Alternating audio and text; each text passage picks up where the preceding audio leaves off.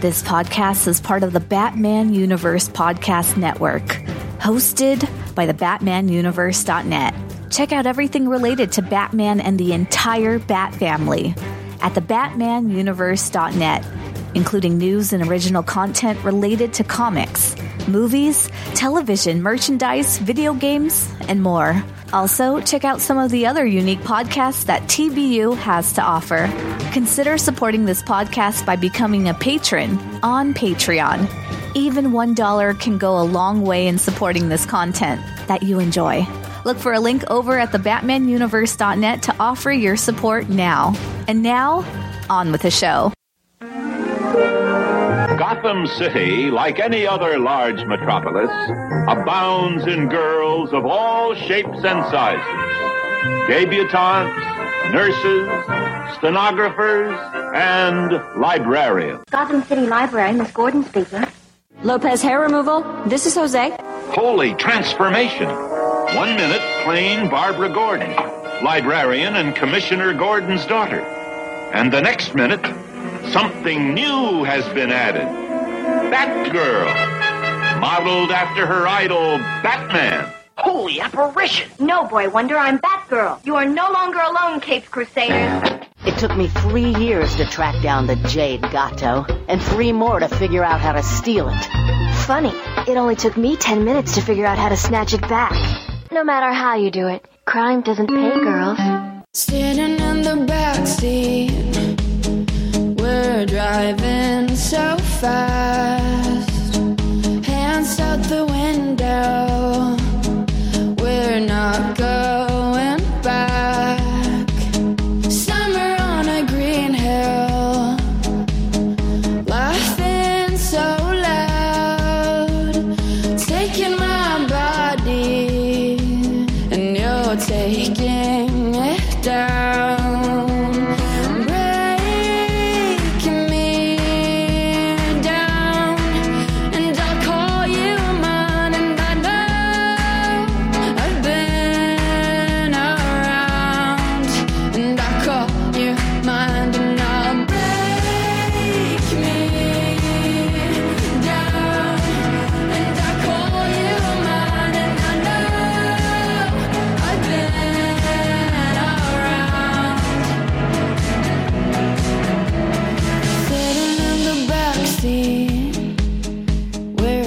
Salvete mihi nomen est Stella, et hoc est Batgirl Oracle, the Barbara Gordon podcast, episode 217, Shipper Special number 11 for February MMXXII.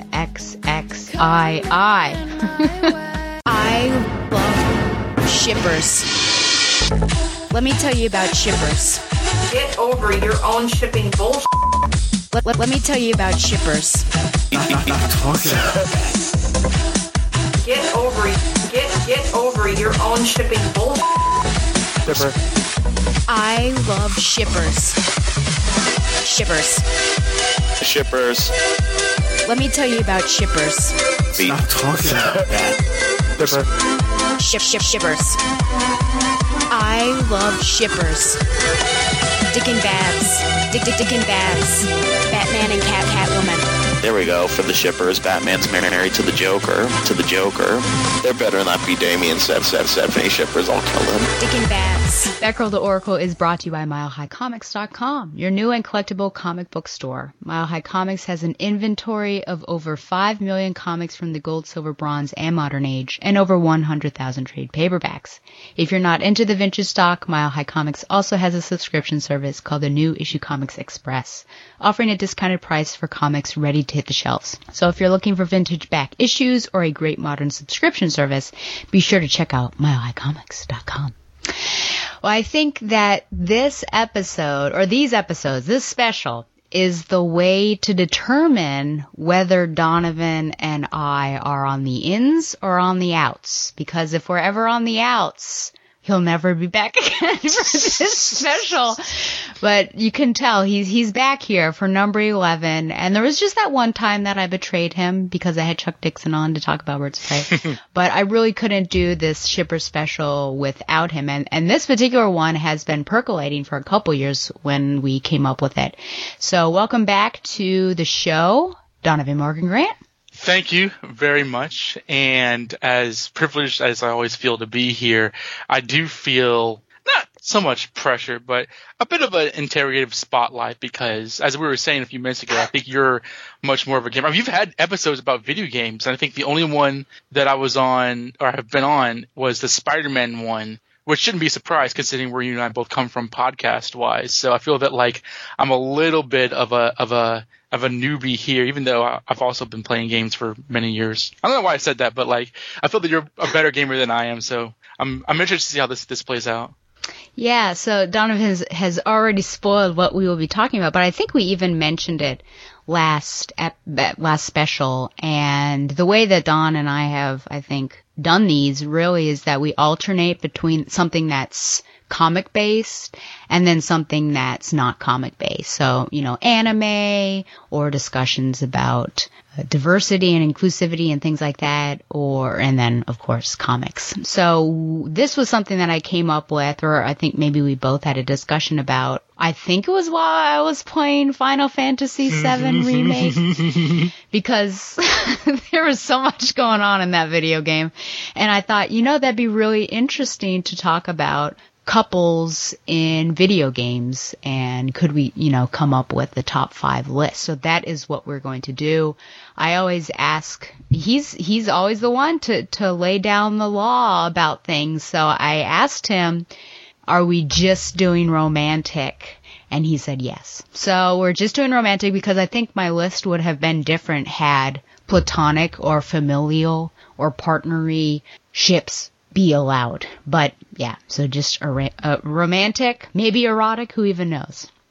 But because we're talking about video games, and don't sell yourself short, I think, while I may play more video games than you, I think you also have, a catalog in your history that I've never touched. So I think we vary in our games, but perhaps I'm more consistently doing things. It's certainly something that has brought me joy this past year and a half, having my subscription to Gamefly, who doesn't sponsor the show, but just being able to try things out that I may not have normally because games are expensive and sending them back. So I'm happy for that. But when was the first time? Well, I guess we could talk about our gaming history if you would like. So do you remember what the first system is that you had, and maybe the first video game that you actually played? He played on the Atari. No. I'm not that. Yeah, I know. But like, our first gaming system was the TurboGrafx 64. Ooh. Have you ever heard of that before? No. It's, man. I mean, I'm sure, I'm not really investigating too much about it, but I know it was one of those sort of like C-list systems, but it did have some games at the time. I think it had some platforming games. I think it had like a Bruce Lee fighter game. I forget a lot of the games that we enjoyed on it, but I remember that it was sort of on the fritz. This is like back in like the 90s, back in like mid 90s. We were very, very young. And my brother thought he could fix it by like cutting one of the wires in half. And so we never played it again because it was broken forever. After that though, we were a Sega family. Like every time I talked to Harry, Harry's always on about like the Nintendo 64 and Nintendo, Super Nintendo and such. My brother and I had a Sega Genesis. We had Sonic the Hedgehog. We had Mean Bean Machine, Batman and Robin, The Adventures of Batman and Robin. And our cousins also had Sega Genesis. So those were the kinds of games we played. By the end of the 90s, our parents got us a PlayStation. And the first game we played on that was Crash Bandicoot 2, The Wrath of Cortex, which was a huge favorite of ours, and to this day, as you experienced when you were visiting last year. I think from then on, we were PlayStation boys. I mean, we got PS2, eventually a PlayStation 3, and by that point, I remember the PS3 actually came on sale, I think the weekend that I graduated high school in 2007. And from then on, this is always something I always mention, I was very, very, very heavily into gaming in high school. Like a lot of the new popular games I did play. My brother's Denmark's actually a lot more of a gamer than I am. He's a big retro gamer. Like he found himself a Nintendo, Super Nintendo, and Super Famicom even, and plays a lot of old games, and he still plays that. He still wants me to play with him because he's better than I am at it. Throughout high school, we played a lot of games on the PlayStation 2. And by the time I was entering college, that was the era of like Halo 3 and Guitar Hero. I think Call of Duty was coming out around that time. G4 was a thing throughout my time in high school. And I remember vividly in my freshman year of high school meeting one of my high school classmates in the hallways that kind of went to the same school that I did. And we were talking about her boyfriend. And she was saying her boyfriend had flunked every single class except gym because he spent the entire time in his dorm room playing Halo 3. And that kind of scared me straight. I was like, not that I really brought any of my games, but I was like, okay, I will not play any video games while I'm in college. You know, I don't want to. The idea of my dad looking me in the eye, telling him I failed, you know, my classes because I was playing Guitar Hero, was one I daren't dredge up. So I kind of left my gaming days behind all throughout college, and I really didn't get back much into gaming until about 2018. Where I was sort of walking in and out of a GameSpot, you know, unsure. I think I was on the phone or texting you about getting a PS4 because the new Spider-Man game had come out. And through very little cajoling, you convinced me to get it, and I love that game. And the recent games I've played have been on PlayStation 4. I was even actually going to ask, have you been successful in obtaining a PS5? No. But I'm okay right now. I think until some things start coming to PS5 that is not going to be on PS4, then I'll have to really think about if I'm willing to make that financial investment. But there's so few and far between anyways, and luckily everything that's coming out, you know, it has that PS4 still, so I feel like I'm still safe. Yeah. I'm definitely, once Spider-Man 2 is out, I'm like, okay, who will I have to assassinate to steal their PS5? But really, I'm a PlayStation guy. You know, fighting games. I mean, my brother and I were huge into the Capcom fighting games in the early 2000s, both like the Marvel fighting games and the general Street Fighter universe. My favorite franchises are actually I don't want to get into that too much, but they will pop up on this list. And actually, it is majorly through my gaming career in high school that has contributed to this list, and it was nice and nostalgic to kind of return to this. Sounds great. Yeah, I think that the Sega was also my introduction. In particular, Mortal Kombat 1 nice. and 2, I believe, the originals, and some Sonic, and it was all, I didn't own it, so it was all these neighbors down the street. And Mortal Kombat I wasn't allowed to play via my parents, but I used a slide tactic in saying, oh, you can turn the blood off. Oh, Stella! Oh my goodness! Talk about cajoling. Boy, that sure did. But if I hadn't played Mortal Kombat, my life would be so different. I remember seeing the film. I have the film on VHS. Oh, we watched the film. We watched the new film. So my life would have forever been altered. I don't know if it ever did for me, but the violence never bothered you as a kid? I don't think so, especially because, like, if I were a kid and playing Mortal Kombat 11, which had just come out, absolutely, without a doubt. But because it was, like, clearly pretty fantastic, right. I don't think it bothered me as much. And, I mean, the fatalities were still fatalities, but they weren't as gory as they've gotten or weird as I've seen them. Yeah, so that kind of stuff. I remember wanting to play the NHL game that my friend had, but he had like a perfect record, so I had to play like a ridiculous I had to win like 10 matches in a row on Exposition. What is it called? Expedition? Exhibition? Exhibition. Thank you. I'm saying all the EX words, but that one. And then I could actually play in his season. So it was primarily that, but wasn't allowed an actual video game system. And that was before middle school. So then middle school comes around and really trying to convince my parents to get this PS1. And I think honestly, folks, my superpower is shipping, obviously, and manipulation, because I came up with this ridiculous thing where there are two charts. and it was almost like fill one beaker and the other beaker gets empty. So it was like a good chart and a bad chart. So if I were bad, then the numbers would go up and the good chart would go down. But if I was behaving myself, doing things I was supposed to do, then the bad chart would go down and the good chart would go up. And the point was to get to 10 on the good chart and 0 on the bad, and then I would be gifted a PlayStation 1. I think because it was so overly complicated, and even my brother and my parents say this, because I just like made it so complicated that they bought into it. So whether I hit that 10 and 0, I'm pretty sure I did, but again, I manipulated my way. I was able to get a PlayStation 1, and then the game I got with that was, of course, a demo disc, which was really influential. Yes, and then the OG Gran Turismo. And it was because my brother, who was in the Navy at the time, but whenever he was on leave, we were able to play. So I got up 2-player games so that we could play together. But that, because that was the only game I had, and some of those license tests, and I mean, that game's not easy. It's pretty authentic, I think, to actual car racing and things like that. But the demo disc was great. I got to play a bunch of games. I remember there's like a Star Wars fighting game.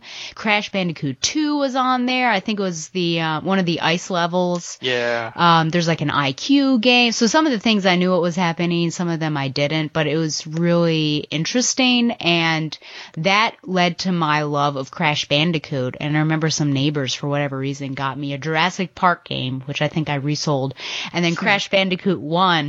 And that was really influential because I thought, why is this game so hard?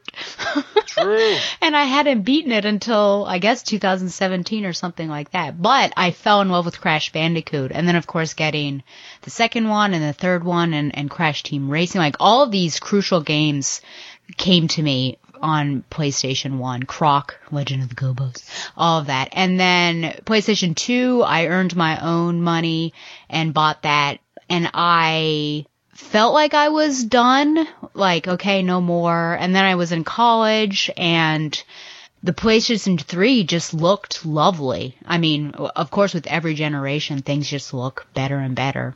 And the storytelling was getting good. And I'm watching this trailer and things about this Uncharted game.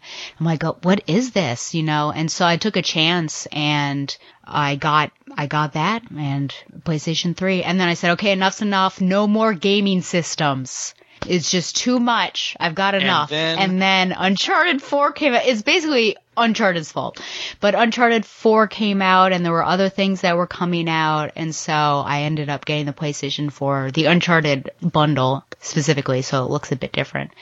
But yeah, so that's basically my gaming history. I dabble in things that initially I don't think I ever would have dabbled in. Like, I'm a bit more into horror games, but only specifically with like Resident Evil. I've started to like those, and trying different things out, RPGs, which often seem really overwhelming to me. Just like, oh man, you gotta slog through different things and level your people up, and it's just a lot. And I think Final Fantasy VII, when it came out on PS1, I don't think that never would have been something that would have interested me. Just with it seems so static in its gameplay, meaning that, you know, the people when you're fighting, you're like choosing what they're doing.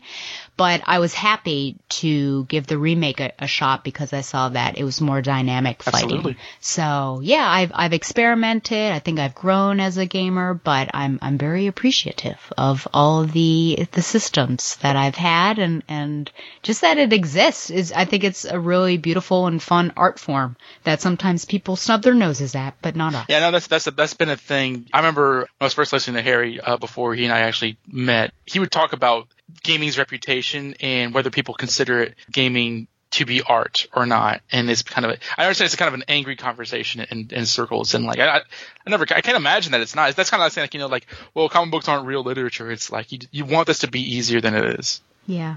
Crazy. Did you ever play the Tony Hawk games?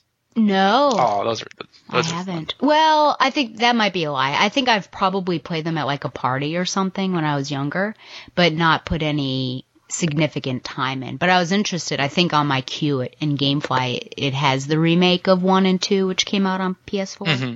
Yeah, no. When I think about like early 2000s in gaming, is like those were very much a staple. I think like a lot of those kind of like rock and roll sports games were a big thing. I remember BMX being a big thing, Driver being a big thing. Because I never really got into the only shooter I ever got into was like Time Splitters, and I played Halo at friends' houses, but Denmark and I were always about the platform stuff. Yeah. Although I think when Uncharted came around is when I was probably in college, so I'm not played those games. Yeah. Yeah, I'm not a first-person shooter, but I have done a couple Call of Duties to give it a shot, and then the most recent 2 Resident Evils, 7 and 8. So I don't hate them, but it's certainly not my preference. But because I've played them, I kind of want to give BioShock a try because I've heard really good things about them, just with storytelling and twists and things like that. But we'll see. Well, my next question, of course, is about the shipping. When was the first time that you realized that shipping could be in a video game, or you witnessed it in a video game? One of my choices.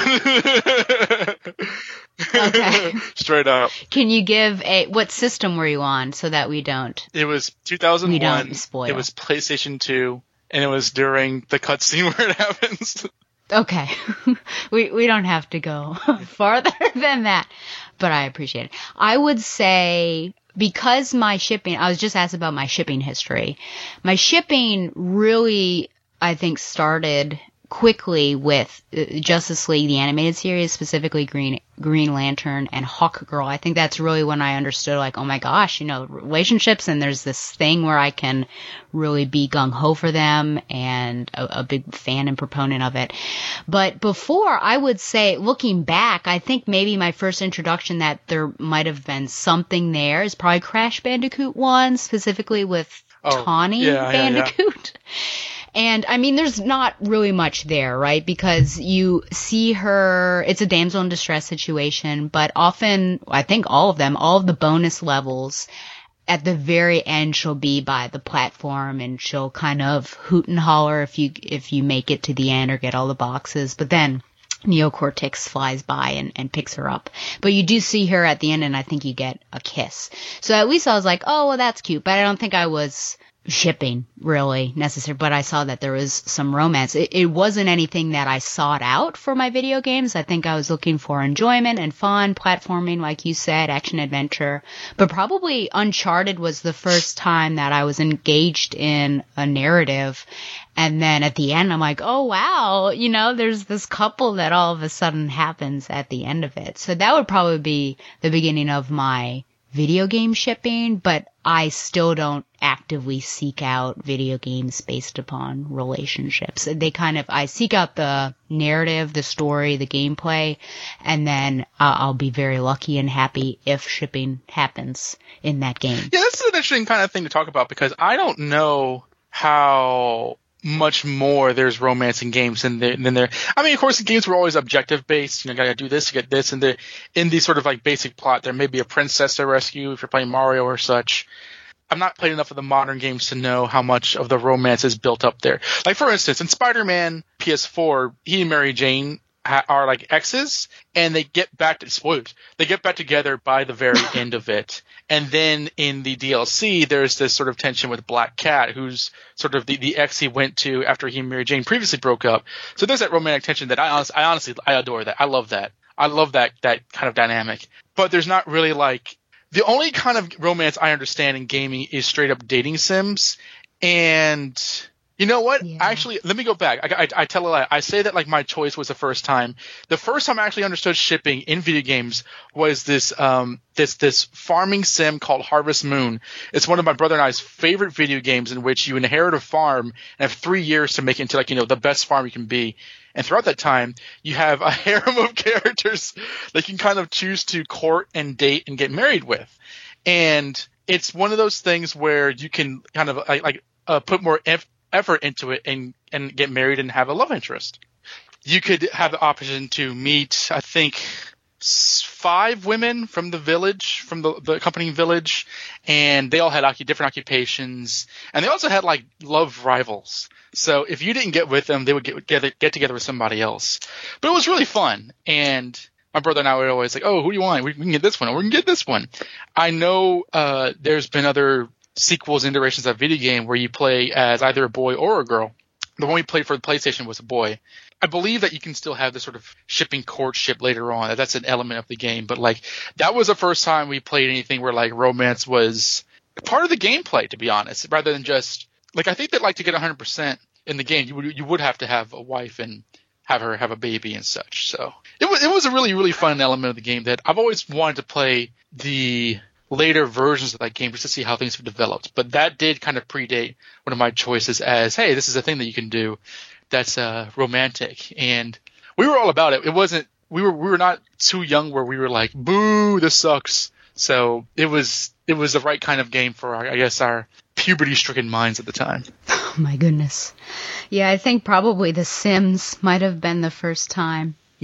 In terms of like a simulation that was like, oh, if you have like a heart-shaped bed, that means that you could romance somebody. But I didn't do too well. I think my Sim kind of died in her own pool of urine. She didn't make it to the bathroom. So Are you serious? It just... I remember The Sims. I remember The Sims. I can't. It's funny. Are you serious? As if I killed a real human being. Listen, I tried, but she was stubborn. Do you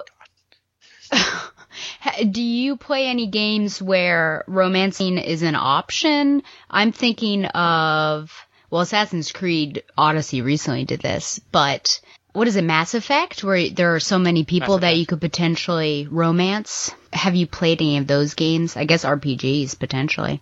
No. I'm not. I really haven't. That's sort of after my time. I mean, I'd like to, but the romance in my games have always been like automatic and part of the plot. Now, I will say, and I think I can speak this freely because I made a big deal about it on Q&A, that the Final Fantasy VII Remake, they put a metric butt ton of romantic options for you to kind of like trade off depending on who you preferred. And that was not in the original FF7, of which my brother and I played. And so that is probably the one example I will count. For example, I was actually watching some cutscenes last night, and I remember this part was like the part where you're confronting Don Corneo at Wall Market, you know, with Cloud in the dress and such, and then like they all like, you know, go back to their classic costumes. And Tifa and Aerith are threatening to castrate himself, and he like gets you in the trap door, and then Cloud wakes up. You have the option to wake up either Aerith or Tifa first, and I remember that not being. I mean, I remember all that I've said was in the original, but that whole like, you know, who will you wake up first? That was not in the original game. That's purely based on just how you prefer to who you interact with, and their reactions are similar. Like Tifa's like, who is this woman? And Aerith is like, so that's Tifa, huh? And so, it blew. I must tell you, all of that blew my mind because Final Fantasy VII Remake, which I may talk about later on, kind of is like a third of it. It's a complete like dating sim remake in ways that completely shocked me into a ghost. If I have to count anything, I must count that. But I've not played the Mass Effect games. You talk to Jude about those. Gotcha. I think my final question would be, what, if anything, does shipping add to video games? I mean, do kids still do the whole, like, romance is gross thing? Romance is gross? Yeah, I don't know. Is that still a thing? Like, I think that maybe I don't know if it's something with millennial culture or what have you, but especially now that, like, we like to believe that we're a lot more of a queer-friendly country or world, that it just makes everything more interesting. Sometimes it can be a little cloying in terms of like, well, if characters are established this one way and they fall in love with this character, it can be, you know, a little messy. Like I'm thinking of the Black Widow and Hulk romance from Age of Ultron, which I personally didn't have much of a problem with, but a lot of people did. So I can use that as an example. But I think, you know, especially in gaming, if you do have an option of pursuing somebody, like it can be in real life, or it is in real life, I think that's cool. Yeah. You know, and you know, hopefully games don't with that option don't have to always force you to do that, just to, you know, for the sake of the aces out there. But I like the idea that, you know, you can kind of I found the thing in Harvest Moon to be very, very appealing, just because it was just something different, and it involved you in different characters' lives, and it kind of helped with character development in a world where the games I was used to were, you know, side scrollers or very, very linear. And I'm interested to hear your list just to see how many other games there might have been where romance is either an option or varied aside from aside from your basic, you know, rescue Princess Peach, or is it Daisy? Yeah. From Donkey Kong kind of thing. Yeah. Yeah, I would agree. I think it just adds another dimension to the video game, but it only works if you're buying into the main character anyways. So I think if you are really on board with this character, really engaged with them and really like them, then you want to be a part of that character's life and all aspects of that person's life. And so romance potentially could be a part of that. I don't want to force, that we could have some asexual video game characters. So I don't need to force anyone on that, but that's just something that is a fun aspect potentially to play. And there have been times that I don't care for this romance. Please back away from me, which happened frequently in Assassin's Creed Odyssey. I played as Cassandra, and so I decided I was basically going to play as a lesbian. And nice. So but some of them were like really too much. I'm just like, back off, woman. And then there was one that I was like, oh, this could be a good fit. And then I made a terrible, terrible mistake. We had a date set up. And then something else popped up on the screen, so I thought, I'll address this and then I'll come back. But because I addressed that thing, I missed the date. And so that was it. I didn't know you could get romances in Assassin's Creed. I've seen gameplay of that, but not that. Not this. I think this one was the first one. I don't know if the recent one with the Vikings carried that on. But yeah, there were so many. And you could do, obviously, heterosexual couples as well. The bummer with Cassandra is that if you get the DLCs, all of a sudden she's forced to become a wife and have a child. So I'm like, okay, so if I played as a lesbian and I decided to do the DLCs, you've suddenly turned me heterosexual and I didn't want to. So anyways, it was like a positive and a negative. But there was a lot of choice there, which I appreciated. And you didn't have to romance anyone if you didn't want to, because there are different conversation options, and there would be like a heart by one of them, so you could flirt if you wanted to. And yeah, the Harvest did the same thing with the hearts. Like they would turn different colors, and by the time they were red and they were like pounding, they were you're ready to go. a couple of points. I mean, we're kind of dating in video games. I mean, we're not really mentioning dating sims, which are games where you intentionally date somebody. I mean, that was the thing in Gravity Falls. Remember? The whole yes. The thing with Seuss, like I've never played a dating sim because I don't think those are ever really translated into America. I just know them from like Japanese culture. But have you ever investigated those? I haven't. It would be interesting. It gets to me as a gamer that likes dynamic experiences, and I feel like with that, it's just me pushing conversation buttons and not doing too much besides that. So that's why I've not gotten into it. I follow this YouTube channel, PlayStation Access, and one of the people on there really likes this dating sim. I can't recall offhand what the title is, but it is Japanese, and it seems like a dating sim, but all of a sudden turns into a horror game because some weird stuff is happening. I was like, oh, well, that seems really intriguing. Amazing. But just button pushing and reading isn't necessarily my go-to. But right. You would think me being the shipping queen that I would like that sort of thing. No, yeah, that makes sense. You want a little bit more of a on-the-go instinctual challenge rather than just, guess which response they're going to respond you with. It's basically, you are the NPC, basically. I get that. Yeah. Well, is it time? Yeah, I believe so. I mean, it's an interesting universe. I don't really talk about gaming too much, so I feel welcome. Welcome. All these things are opening up. So yeah, I think we've romanced the audience enough. I guess so. Yeah. Well, who knows? I told Carolyn what we were doing, the professor, my chief Tata correspondent. I told her what we were doing, and she didn't really roll her eyes, but it was kind of like a disappointed, like, oh, video game. She's still rolling But she her said, eyes. well, I'll still listen, though. So at least she's still supporting. So hopefully, even if people aren't necessarily into video games or may not understand it as much, then they will still listen. But Donovan, I've learned to keep track. So last year I went first. So Donovan gets the blessing of going first this year. And I did allow him one honorable mention. So, Donovan, did you have an honorable mention? Yes, I did. It was just only one. Okay. Only one. Okay. And it was as an honorable mention because I think the rating reason in my head was I'm pretty sure you would mention this. It was the only one on my list, and I couldn't really commit to it because I've only played a number of the games. But my honorable mention was Johnny Cage and Sonya Blade. Wow. Did you have that on your list? No, that is a really interesting one. Is there a particular Mortal Kombat that you would say that stems from? I really couldn't, honestly. Okay. Like I said, like my brother and I played Sega Genesis, so we played Mortal Kombat 1 through 3. I've not really gone into the huge, like, the next gen crazy ass Mortal Kombat games. I've really not played those. I've read up about them.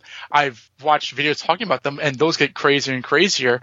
Like, I was barely aware of is it Cassie Cage? Yeah. Like, I knew about her, I think, like 5 minutes before, I think, whenever you mentioned her, I think whether it was like, you know, we were showing Harry Mortal Kombat Annihilation or whatever. Like, I remember you bringing her up, and it was like maybe like a month before you did that I think Denmark told me about her, because, you know, we're both fans of the franchise, but like I haven't kept a close eye on it. But like learning that they got divorced and there's this whole like future thing going on, like it's, you know, and like, you know, going back to the 95 movie, I've been aware of that ship where he's like, I won't let what happened to Art happen to you, not to you. Oh, don't you dare try to protect me, Johnny Cage. I was like, classic stuff. Yeah, I mean, they're every bit as honorable as I can honestly give them. Yeah, so this isn't on my list. It's a good call. I really like them. I think that relationship would have stemmed more from the film for sure than from the video games. But yeah, the best thing out of that union definitely is Cassie Cage, who was my favorite in the Mortal Kombat 11 game. But yeah, that's a good, well, maybe I can't ask this because it might appear later on your list, but how would you rank this in comparison to Liu Kang and Katana? Yeah, Katana. I was about to say Talia. I'm like, that is not right. Yeah. Yeah. Man, she's hot. I think there's more. I mean, I know that, like, I believe in the games that that Katana and Liu Kang are love interests, I think. Yeah. I think that they're more interesting personalities. Like, Sonya Blade has that kind of, like, Chun-Li-esque sort of, like, military background. She has a partner in Jax. Didn't Kano kill her partner originally or something like that? Is that part of the mythology, or am I getting that confused with Street Fighter again? Yeah, no, you're right. Right. So I feel that there's just more interesting things going on with that, where Liu Kang and Katana, yeah, they have their stories, and, you know, I like them. I like both of them, and their actors are, you know, some of the sexiest people ever born. But I think Johnny and Sonya, part of the reason I prefer the 95 movie over the most recent one, which I did enjoy, is that I thought the characters were just far more compelling immediately, and I think they're written that way. Like that little sort of argument scene that I kind of pantomimed is from the first movie, and I think that, like, even though Johnny Cage isn't in the recent Mortal Kombat, I honestly feel that, like, they kind of gave Sonya Blade short shrift. No fault of the actress, but I think that, like, they genuinely underwrote her for no reason. I would agree. Yeah, here's hoping, since we know that the sequels is a green light, that we'll have Johnny, because we did see him in a poster, so here's hoping, and we kill off that guy that we don't need, and then Sonya will get more screen time. Mortal Kombat 2, the search for Johnny Cage. I'm down. Okay, well, my honorable mention, I'm not going to speak on the game very much. This is probably the one game that I would bet a large sum of money is going to be on Donovan's list. Oh, no. It's from Final Fantasy VII, and the remake specifically, while I will say that Jessie Raspberry is my favorite character, I don't ship her with Cloud, maybe because I think I would ship her with me, or, you know, like best friend shipper, or who knows, romantic ship. But it was a struggle, actually. Playing this game. What are you doing? Let me tell you, friends. I mean, Donovan and I I kind of want to, actually, once the second two parts, when we're like 80 years old, when the second two parts come out, to have a podcast about the whole thing. But I was in so much communication with Donovan because there's so much going on here. The shipping was overwhelming. You know, my heart is filled to bursting. But I was really conflicted because really like Jessie Raspberry, we've got the Tifa situation, we've got, you know, childhood friends, etc. And then you have Aerith, who's kind of this unknown quantity, seems really sweet and innocent and everything. I'm just like, I don't know what to do. So that scene that Donovan was talking about, where you are supposed to choose, you know, which girl to wake up first, and it's not a choice that is just inane and has no purpose because it affects later conversations or certain things down the line. So, I'm, I guess, as Cloud standing there like, oh, what am I going to do? So I will say out of all of those, if I were to put my money behind one, I think this might be a betrayal, but we'll see what happens later on Don's list. I would choose Cloud and Aerith, so that's my honorable mention. And it was really hard because I do like the childhood aspects, but of Tifa and Cloud. But there was just something really special about Aerith that brought out new dimensions or different dimensions to Cloud, who, in my opinion, is a pretty flat character. Like, he's interesting, but he's not really too interesting. It's more the people around him are giving him dimension and interest. And Aerith, I think, brings out more emotion in him than the other characters do. So when she's missing and then they're saying goodbye, I think she's kind of in a corporate, non-incorporate body. That was a really interesting scene. And I just felt like, oh wow, you're an actual human being, Cloud. So I kind of wondered, what would that look like, if it were an actual romance. And I just thought there was something special and beautiful about it. Of course, this is just part one, so I have no idea. I've not looked at anything because I don't want to be spoiled, but just thinking about what the next two parts will look like. So that's my honorable mention. But yeah, I think compared to the ones that are on my list, I can't be like gung-ho for them. So that's why it fell to that. Yeah, you're still new to this FF7 world. Yeah. Can I still have your voicemail you left me? Yeah, so one of the weirdest moments was when I went to that city. What is it called? Wall Market. And it's just a seedy city. And weird stuff is going on. And I think I paused the game and I called Donovan. Donovan's not answering. So I decided to leave him a voicemail. This must have been after the massage. Mm-hmm. Yeah, and basically I was just like, what is going on right now? And then you have, the Dawn acting all skeezy. It was a lot. It was a lot for a first-time Final Fantasy gamer. I thought I was just going to be playing this action-adventure game. Didn't know I was going to be doing, like, Grand Theft Auto. So, yes, that was an interesting time. You actually had me sweating. I couldn't tell if you were, like, genuinely upset or if you were just, like, yanking my chain. And I remember... Who was I talking to? Maybe I forget if I was talking to Carolyn for some reason, because I really talked to her on voice without you. Or was my friend Kelly or somebody? But you were going on about like how Don Corneo's henchmen were like, menacing Tifa and Aerith. And like, it's like, me, the guy, the man in the conversation, I was like, well, they beat him up. They weren't really in danger. But I didn't know if like the threat of sexual violence was enough to just like piss you off or whatever. But no, it was a little scary. Well, yeah, I suppose if you don't know what's going to happen, yeah. But like, even in the original PlayStation game, which I think in several instances is actually darker than the remake, there was never any sort of like that was never going to happen. Yeah, I think it was just like, oh, why are they in this situation? I wish they weren't, but I also had faith. Especially in Tifa, I think, because Aerith is more of a passive fighter. I think she's more defensive and she's the healer of the party. Yeah, so I was like, well, I have confidence that the ladies will be okay, but I wish they weren't in this situation. Yeah. And my phone can translate the voicemails. I just have all these like, Donovan Morgan Grant, you know why I'm calling. I want to strangle you. And I was like, oh my God, she's hot about this. You know why I'm calling. Yeah, it was, oh man. Well, can't wait for part 2 and 3. Me either. Oh, yeah. Well, how long did it take? 10 years for this one? I suppose. I mean, how, since they first showed that introductory scene? I mean, at least since... Wasn't it like 2007 or something? I don't even know. It was something crazy. So, in 2027, we'll have part 2 and then 37. Right. When the world ends. We'll see. Well, that's it for me on the honorable mention. So if you want to let the rankings begin with your number 5. Okay, here's where the challenge starts, because this game is from a game series that I absolutely love, but it is like one of the most famously convoluted game series in the universe. My number 5 comes from the 2005, I believe, mid-2000s PlayStation 2 classic Metal Gear Solid 3. Snake Eater? Look at this scar. This is proof that I was once a mother.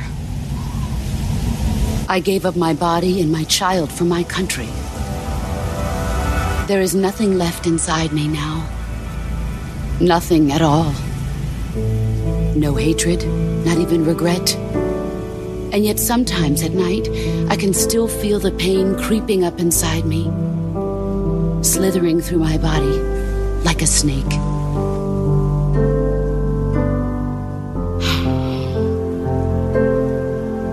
I've never talked this much about myself before. Thanks. Thanks for listening to me.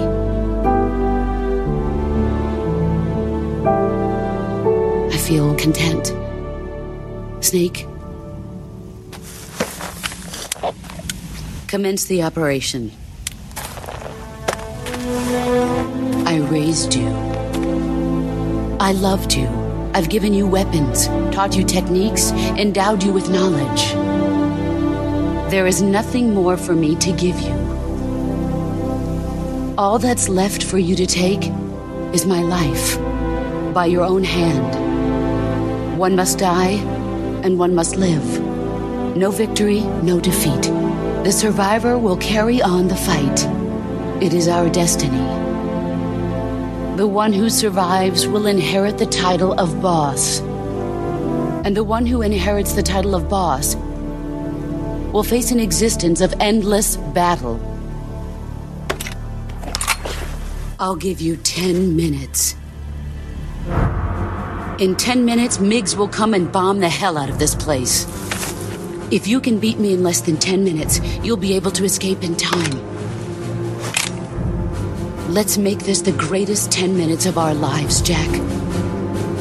Boss. You're a soldier. Finish your mission. Prove your loyalty. Face me. Have you heard of the Metal Gear Solid franchise? I have. I know more than I would have a couple years ago. Oh, okay. Interesting. So I probably won't be lost, but yeah, you give the explanation. Well, I am not. I refuse to get in the details of this because it would be too long. And quite frankly, as much as I love this series, it's just it's crazy. It's not as convoluted as Mortal Kombat, but it's very detailed. And in this game, there is actually a much more direct and traditional love interest between you're playing the character you're playing is Naked Snake. And you do find it's very James. It's actually very inspired by James Bond. The infamous, notorious creator Hideo Kojima is a huge James Bond fan, and this is sort of him doing kind of James Bond. This takes place during the Cold War in 1964, and you do have a traditional love interest in the spy Eva, but that's not who I'm going for. I am going for or at least my ship between Naked Snake and his former mentor turned arch enemy, the Boss.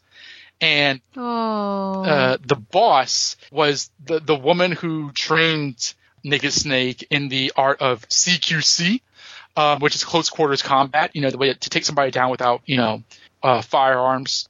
She's the one who trained his entire Cobra unit. I think she co-founded or maybe I don't want to get the mythology too mixed up. I think she had a hand in gearing him up to create the Fox unit, which because this is sort of a prequel game, even though it's Metal Gear Solid 3, the series generally follows a Solid Snake and Naked Snake. By the end of the game, you realize that you're playing Snake's father, who turns out to be his archenemy, Big Boss. But this is one of those tragic relationships. Honestly, all my choices in my list are tragic to some degree or another. Oh no! I noticed that. I was like, that's what makes it interesting.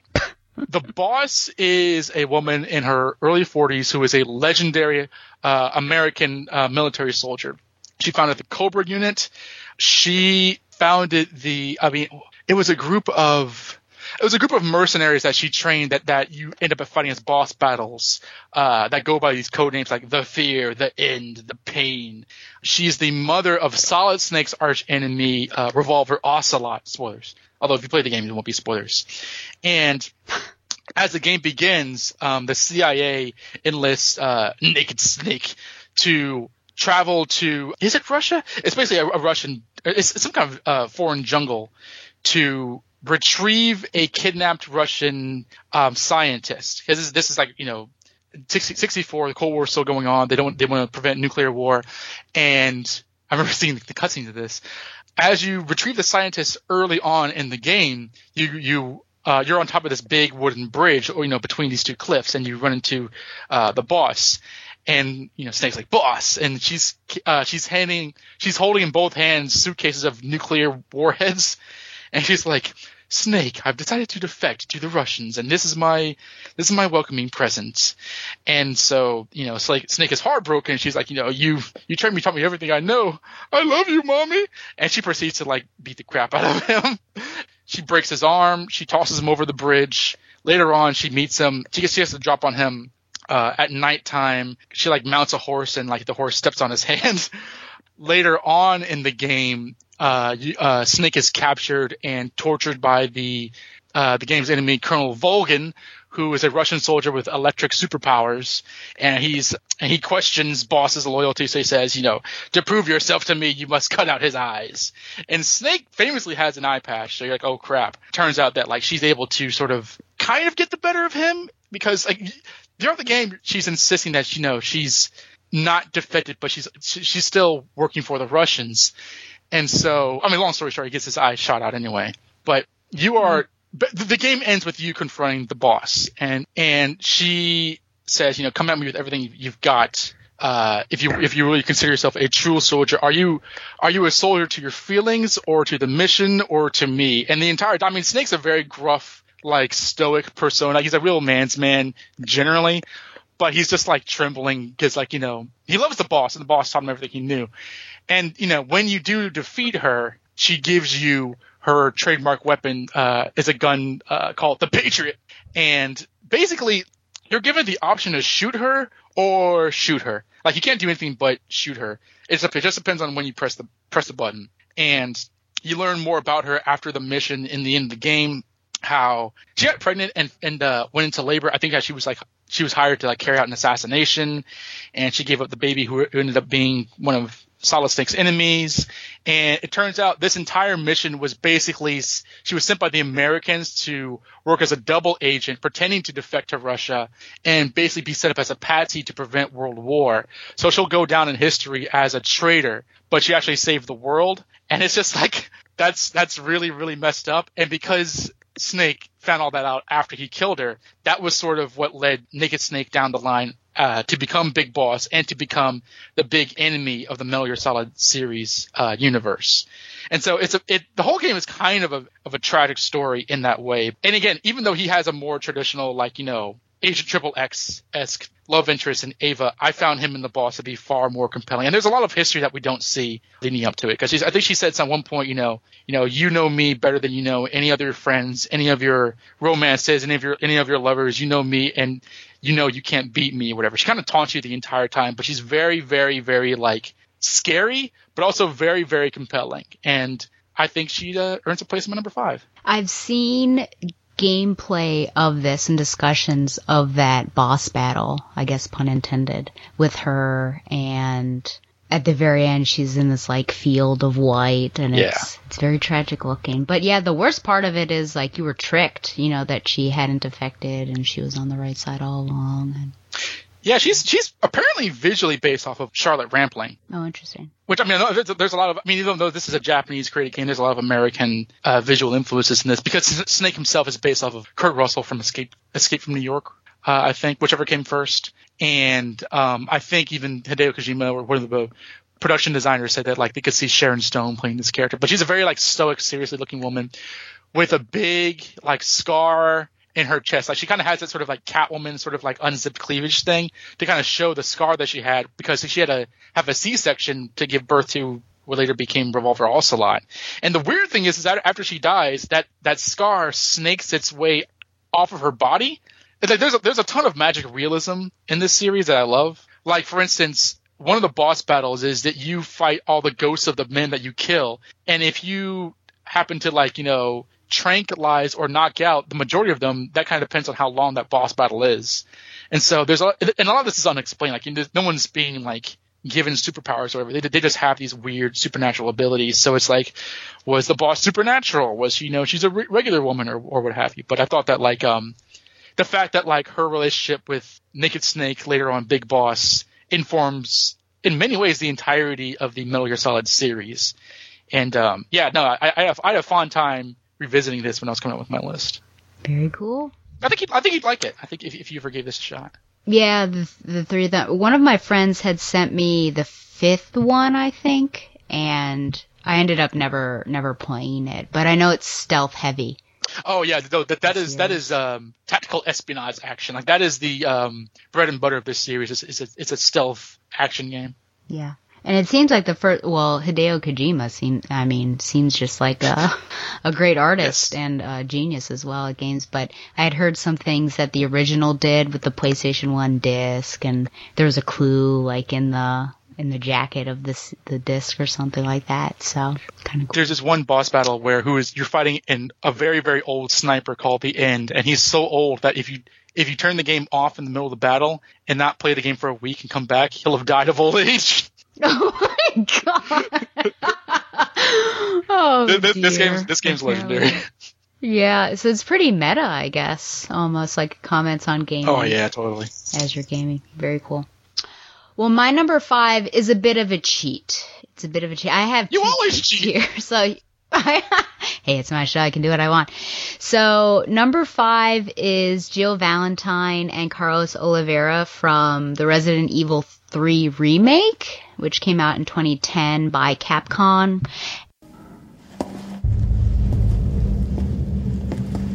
Hey, Captain. This fine young lady could use our help.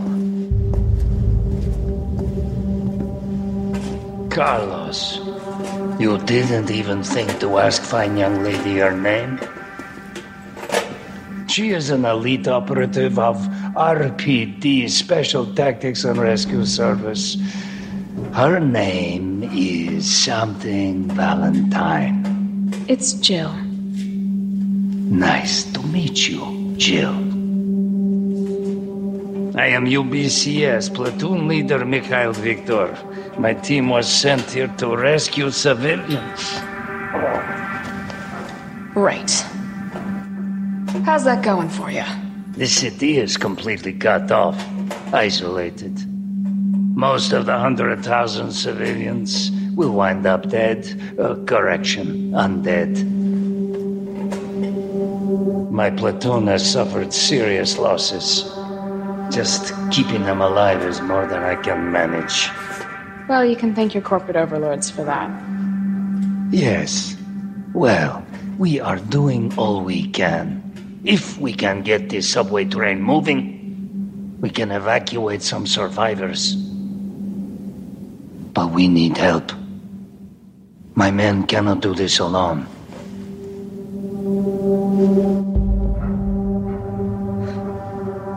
All right. I'm in. But I am on their side, not yours. Oh, hey. It's cool. We all want the same thing. Thank you, Jill. All right, Super Cop. Here you go.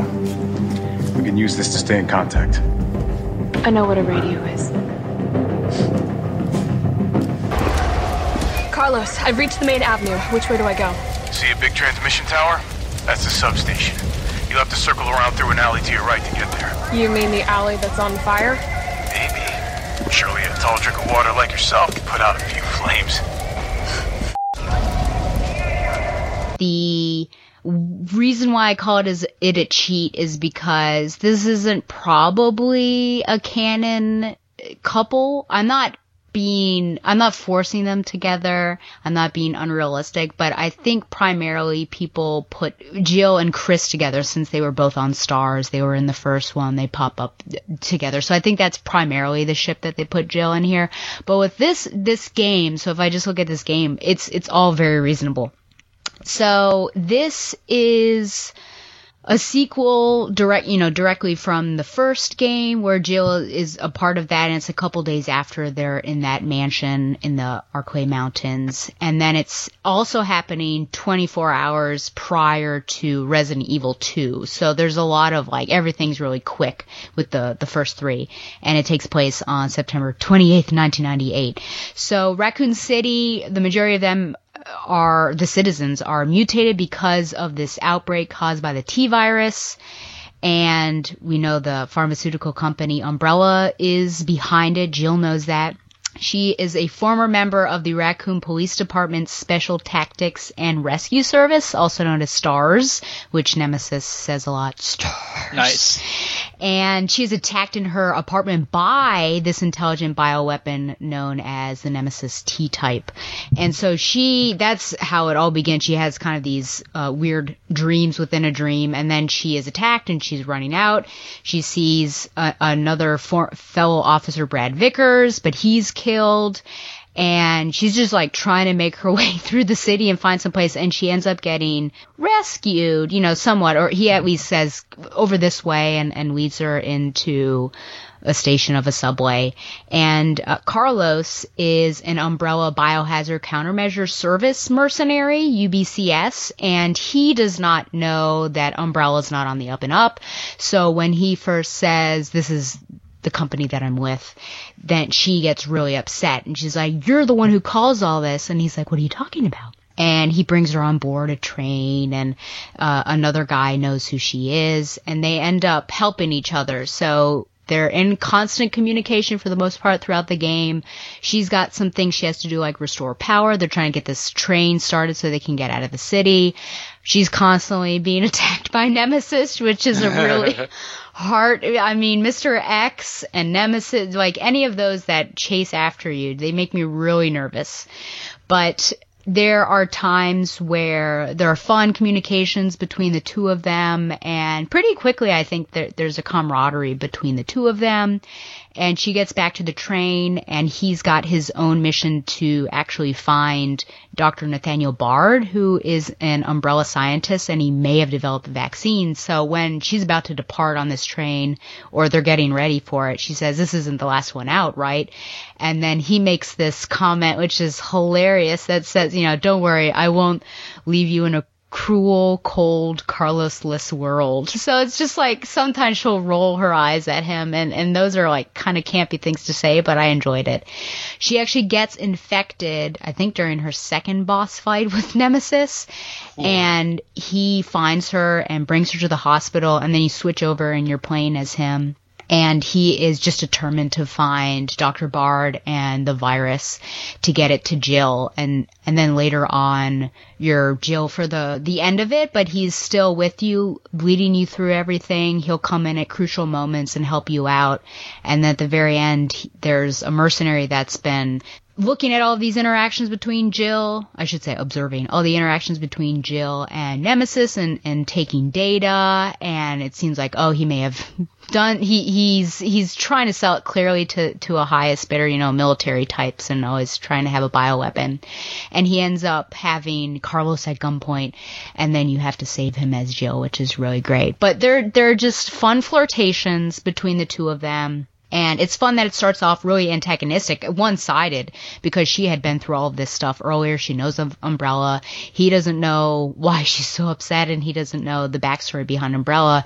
But then they work together, and he's quick to respect her, because I think a woman, even though once he finds out who she is and STARS is respectable, I think that maybe knee-jerk reaction would be, a woman, she's probably not too tough or anything, but he calls her Super Cop, and he believes she can do all of this stuff, and is with her. And then those flirtatious moments, like I said, and then him really having concern for her when she gets in trouble during the second boss battle with Nemesis, and really wanting to get to her even though they're stuck at the police station, and then getting that virus and everything. So no like physical romance happens between the two of them. They end up leaving the city when a nuclear bomb is dropped, so at least they survive.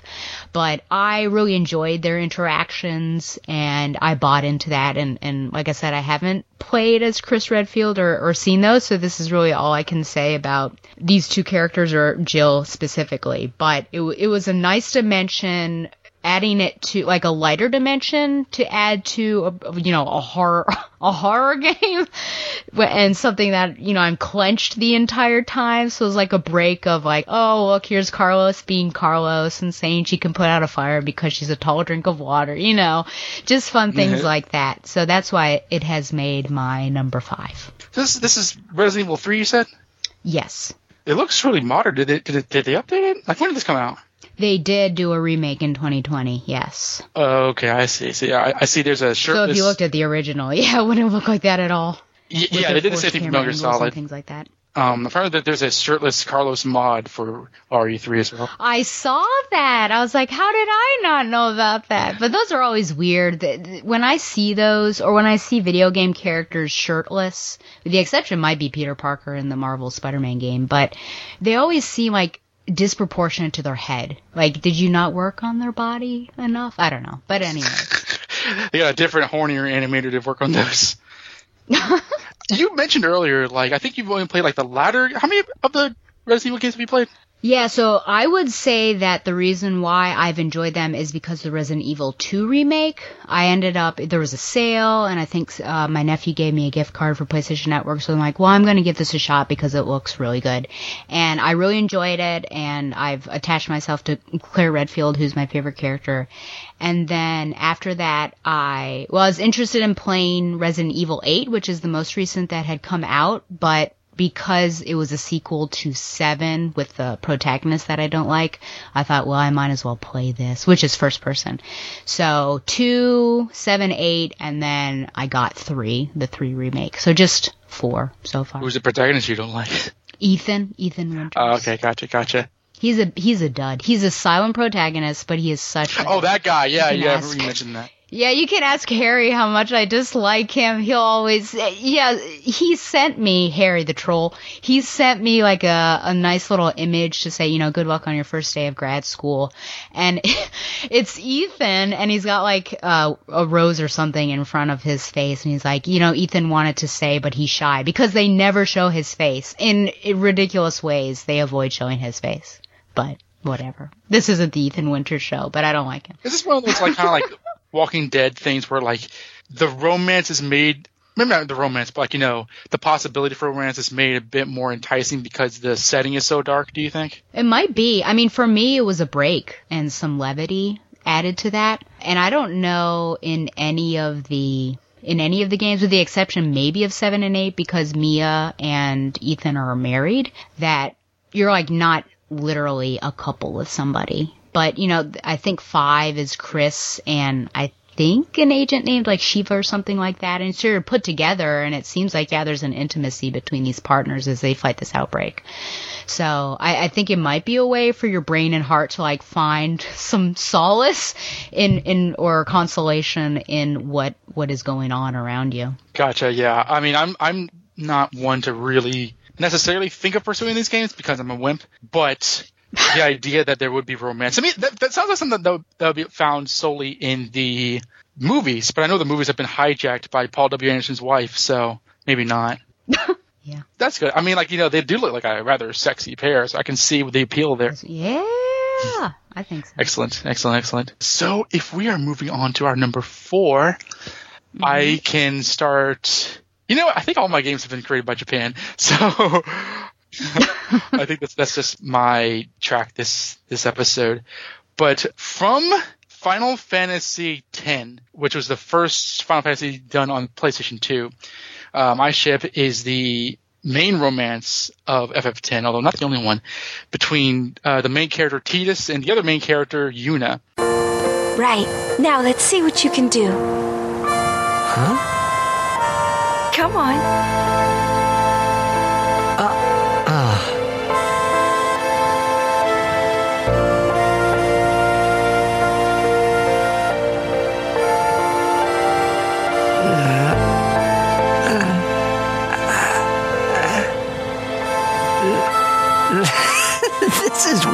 word.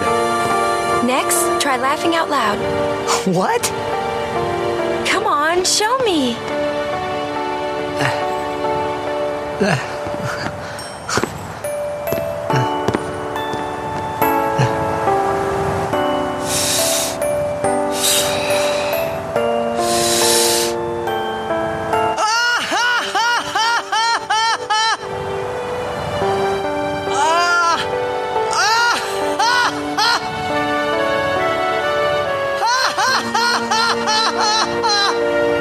You probably shouldn't laugh anymore.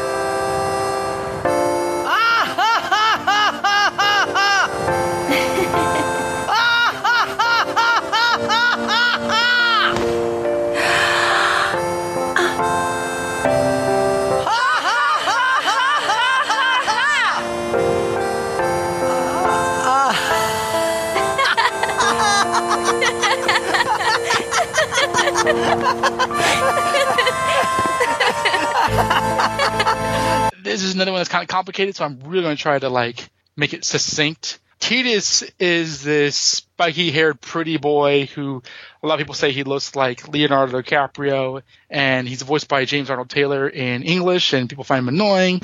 Is he the one that goes, You'll hear about that later. Yeah, he's that guy. And he's a star blitzball player, which is basically underwater soccer. In the middle of a blitzball game, he is brought to he's basically brought to the world Spira, where he encounters a group of essentially like protectors of this summoner named Yuna. And essentially Yuna's job, inherited from her father, is to combat the world's most reigning evil, Sin, which is basically this giant monster that's going to destroy the world. And legend has it that she has to sacrifice her life to defeat Sin. They can defeat Sin if she summons the final Aeon. It's been a while since I played this, but she'll have to sacrifice her life to do so. And throughout the game, her feelings about this are very, I think she's a good girl. She's soft spoken, she's quiet, and she does what she's told. But there's a very sort of apparent sort of unease about all this, and Cloud kind of gets her to open up a bit and talk about her feelings more. The apex of all of this is a memorable scene in which at a lake, a very beautifully animated lake, they talk about her destiny and whether she's able to do this without regrets, or whether she's able to come back from this and survive. And Cloud's Tidus is of course you'll survive. We'll do this and that, and I'll take you to see a blitzball game. And tries to get her to open up. And then she starts crying because of, the fatalism of it all. And as she's crying, she looks into Tidus's beautiful Japanese eyes, and they kiss. And there's this entire musical montage of them kissing and making out underwater. There's this thing about this game where there's a lot of underwater scenes, but these characters don't seem to mind that they're underwater for so long. So you're watching the sequence saying wow, this is really romantic. How are they not suffocating? And yeah, he says, I will, even if we survive this, I'll stay with you forever. I'll stay by your side. Now, this is where we're getting spoilers because Final Fantasy games have a tendency to do twists, and that's the same thing for FF7. Turns out that Tidus is actually a sort of dream spirit from the civilization of citizens that were killed 100 years prior by Sin. So he's kind of not really existing in their plane, and if they defeat Sin, he's going to disappear. And so Yuna doesn't want to do this, but eventually they learn to defeat Sin without her having to sacrifice herself, but Tidus does fade off. And there's a bit of a fan controversy over this because the English dub has her last words to him saying, "I love you," whereas in the Japanese it was apparently "thank you." So it's no, which one makes more sense? Gosh.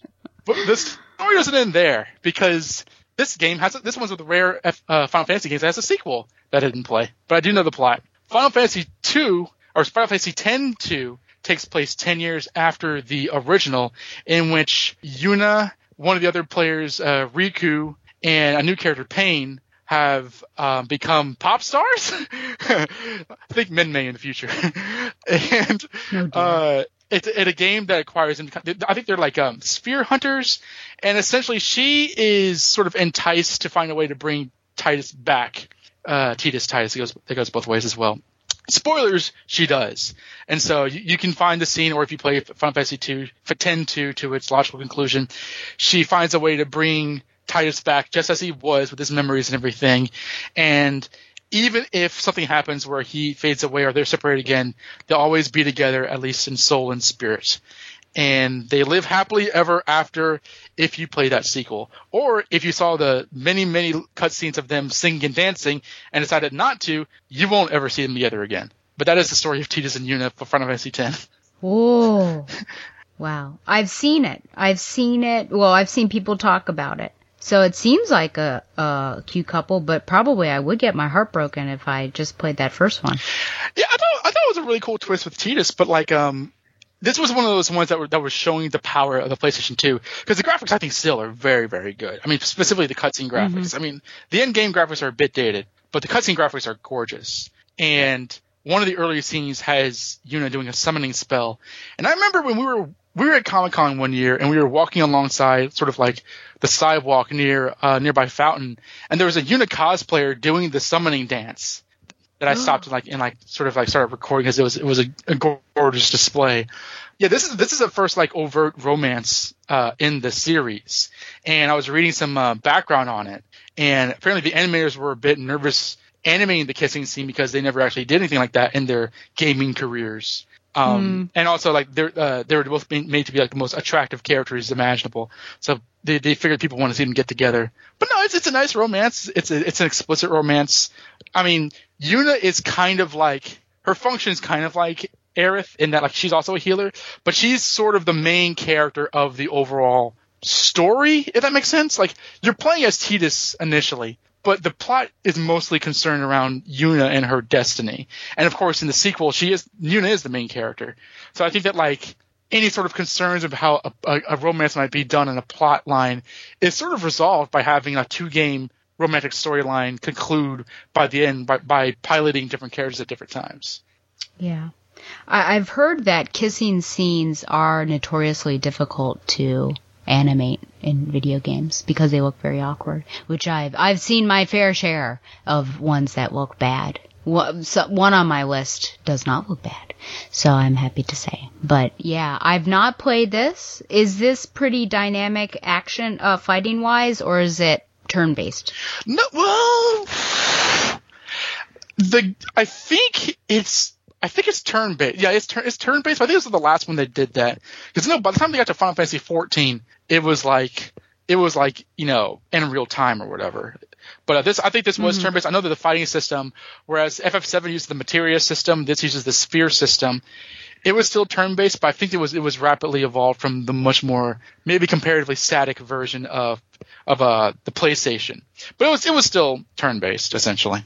You know, it's still Final Fantasy games, so you still have chocobos and spells and such. Yes. Oh, the chocobo. I have nothing further on No, I mean, I understand. It's again, like, these are sort of like niche games. But again, when the PlayStation 2 launched, like Final Fantasy 7 was a gigantic seller for PlayStation 1, and FF10 was the same way for PlayStation 2. It was kind of seen as a classic, and I think even back then, like, you know, like I remember in commercials there was a lot of sequences. There's at one point Yuna almost marries the villain Seymour, and like Titus mounts a rescue, and they're kind of like sliding down these poles across the air, and like she's in this big wedding dress and everything like that. I think that like it has a lot of like almost soap opera tropes in it, but the animation is so beautiful that like it does very, very easily suck you in.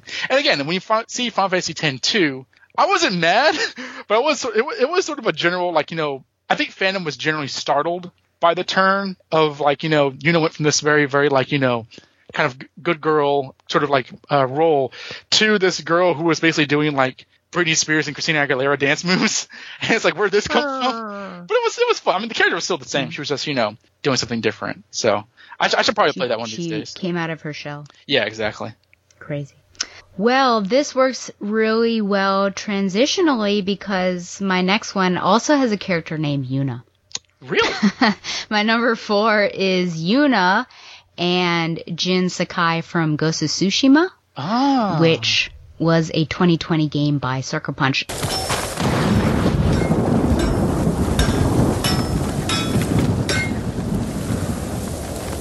We've come a long way since you pulled me off Komodo Beach. You were so heavy I could barely drag you. Had to strip you half naked just to reach town.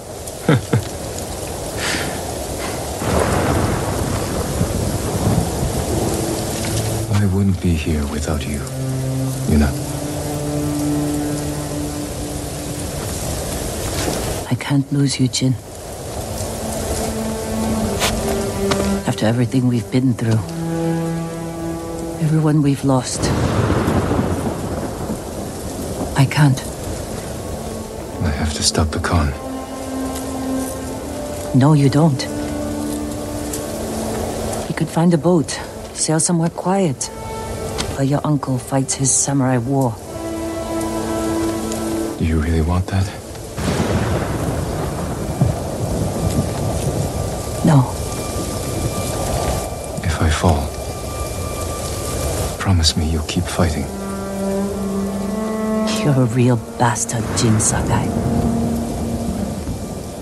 You should get some rest. Not yet. Let's sit. Just a little longer.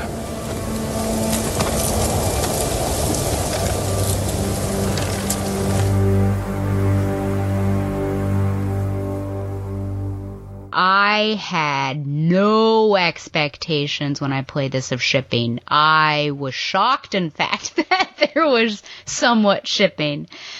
But this game takes place in 1274 when a Mongol fleet led by Khotan Khan, and this is the second time I'm talking about this game because I was on the quinoa talking about it in my year-end review. But anyways, Khotan Khan invades the Japanese island of Tsushima, and local samurai lord Jin Sakai and his uncle Lord Shimura lead the island samurai in an attempt to repel the invaders. But this battle ends in disaster. The samurai are all killed, Shimura is captured, and Jin is severely wounded and left for dead. And he is found and revived by Yuna. So this is like the first thing, a thief. And I think the clip that I have, she actually says, like, you were so heavy, I had to basically strip you, which for the samurai, probably he just had that white, I don't know what it's called, but it looks like a diaper, but the white cloth around his privates, I'm sure. But anyway, she did drag him from the beach, and she informs him that the island has fallen, and she ends up later helping him recover, and he storms Khotan's stronghold at Castle Kaneda in an attempt to rescue his uncle, but he's defeated, and he's thrown off the castle bridge, though he survives. And from then on, basically, Yuna is, I was thinking about this as I was making my list and considering this particular couple. I would say she is a positive version of Lady Macbeth. So she does, of course, have flaws, but she's really she's really the one that gives him the idea and prods him into becoming the ghost, because being a samurai all out in the open, you're having standoffs with other people, there's lots of honor in the combat.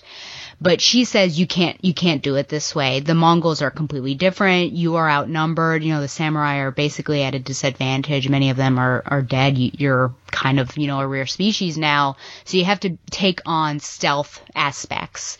And he doesn't like this. Like it's really hard for him in the beginning because he feels like there's no honor in this.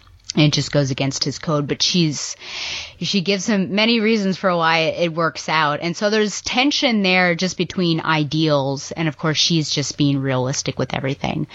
There are several different missions that you go on with her. They meet up often. Her brother, who becomes a major minor character named Taka, is a great swordsmith, and so helps make some weaponry for him, and then Taka just becomes enamored of Jin and wants to help him, and unfortunately he gets killed. And you hear all about their history and how Yuna saved both of them from just this like terrible situation of neglect and everything. And so this is a real heartbreaking moment, and now Yuna, of course, hates Jin, like, this was your fault. Classic. But then in the end, I know, she just always comes back to Jin and helps him, and at one point they come up with a plan to use wolfsbane to poison an entire camp of a pretty big stronghold of the Mongols.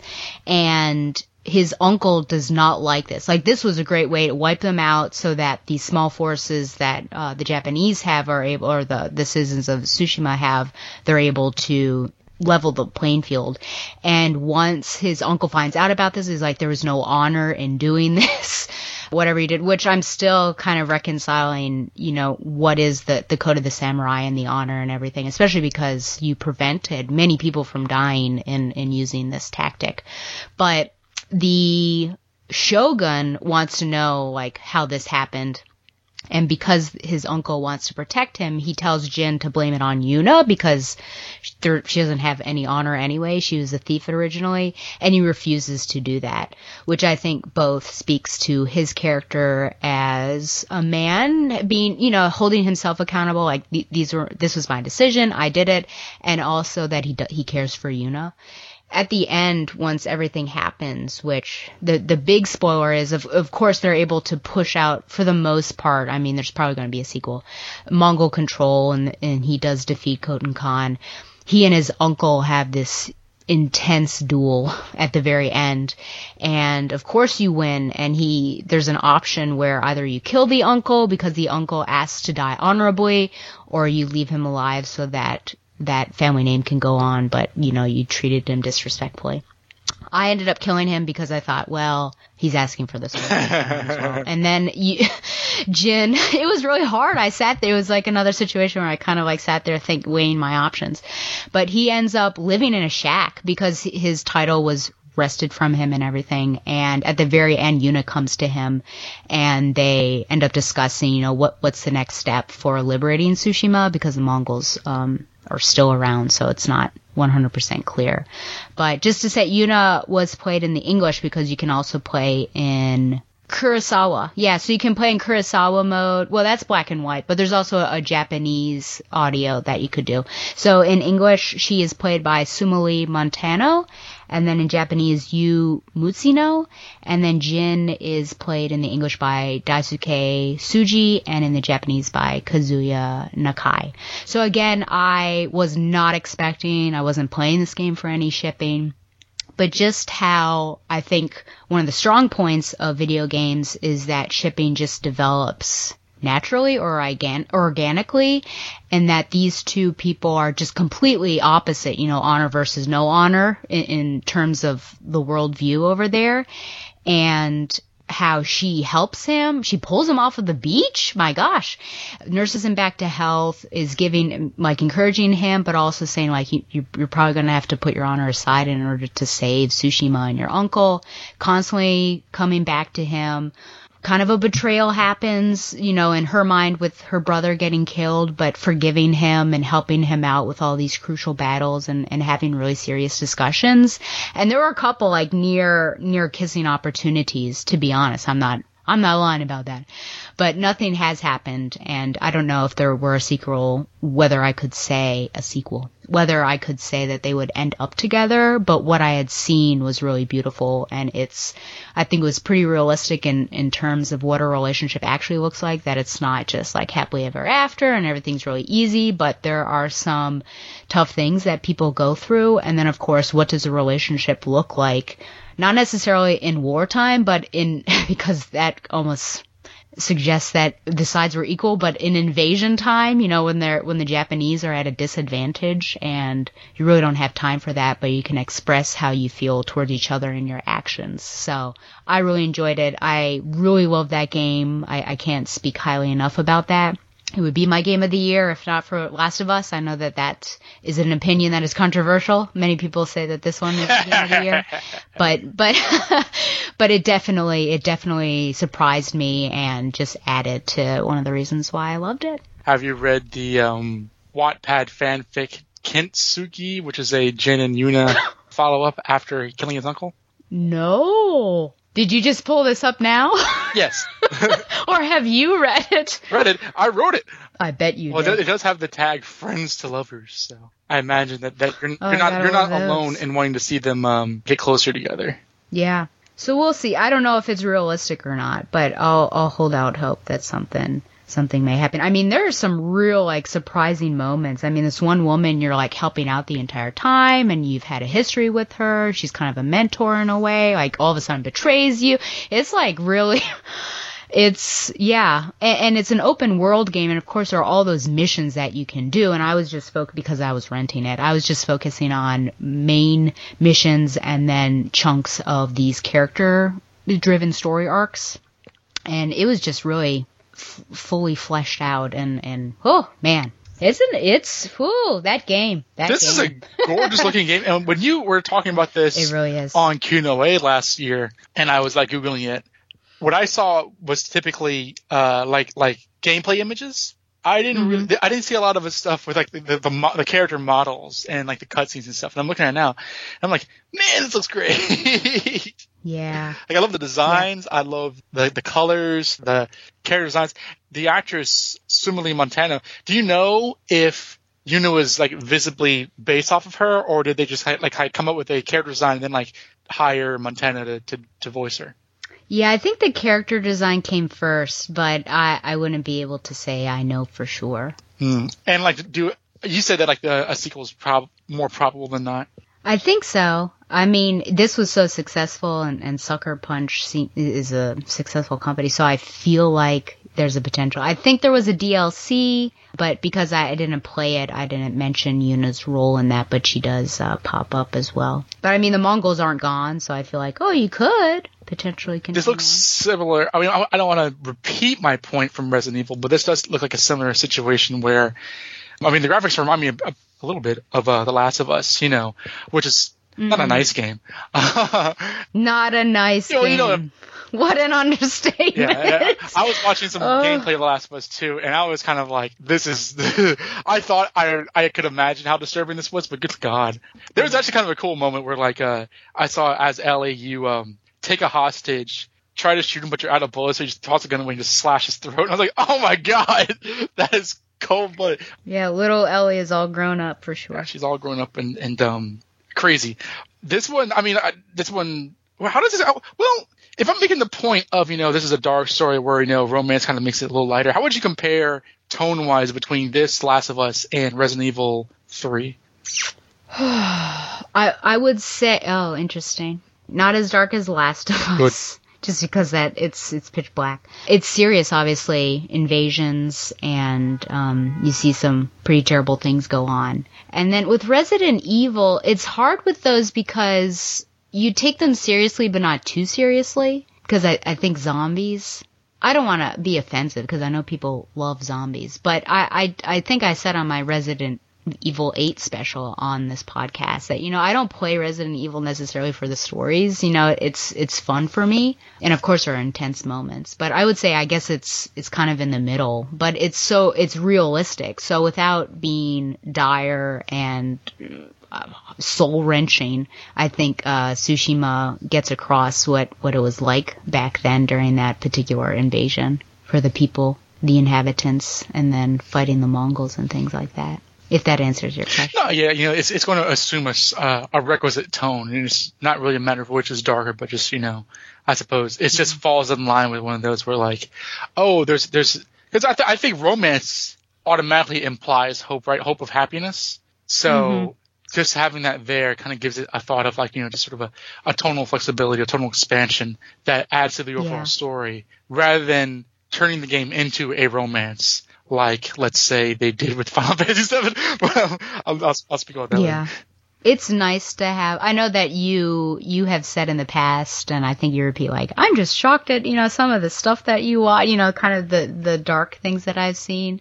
And I'm able to somewhat manage it as long as there are breaks, So are there moments of levity or something that I can kind of pull myself out of what's going on? And I think that happens obviously in Resident Evil, like I said, and then in this one as well, you have these wonderful character moments, not just between Jin and Yuna, but other characters as well. I understand. Hey, thanks for sending me that link on the Wattpad. Yeah, have fun with that.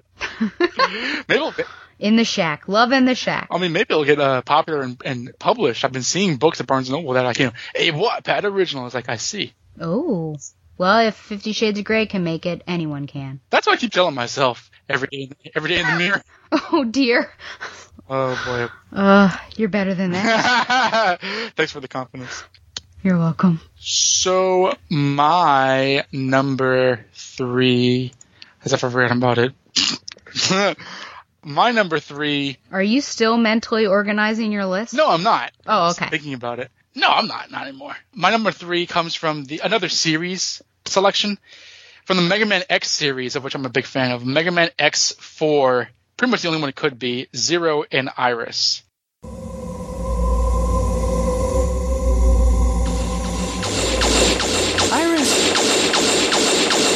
Iris! Zero. Hang in there, Iris. Please, stay away from Replophos. Let's live together. In a world where only Reploids exist.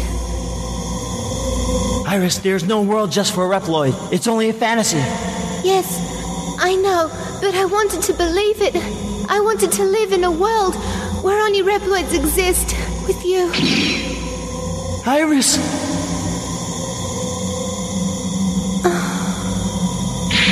Iris! Iris! Iris!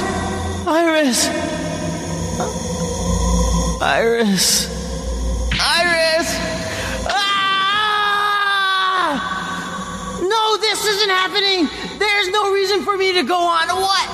What am I fighting for? And it's another tragedy. Oh my! What's wrong with you?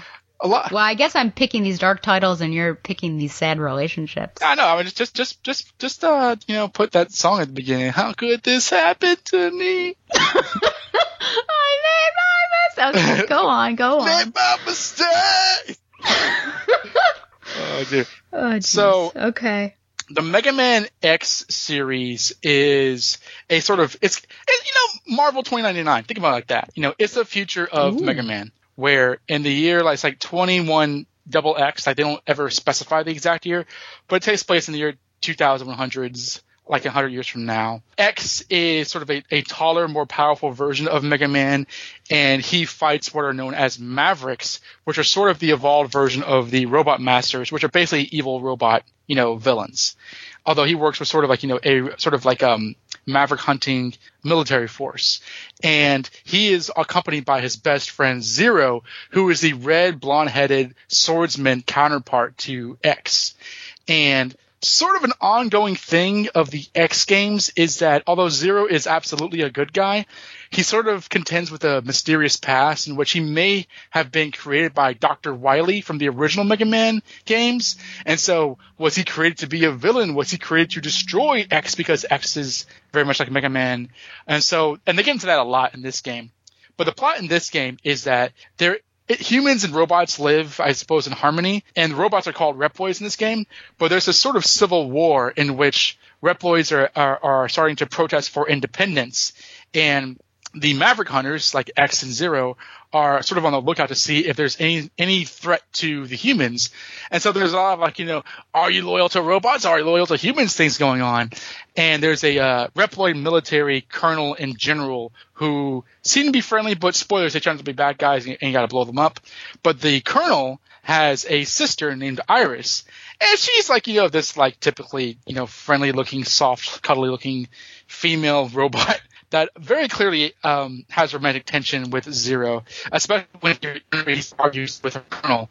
At one point, there's a cutscene where they're about to fight, and she kind of gets in the way, and he's like, okay, I'll for your sake, I'll make sure that everyone, but humans and robots, are protected.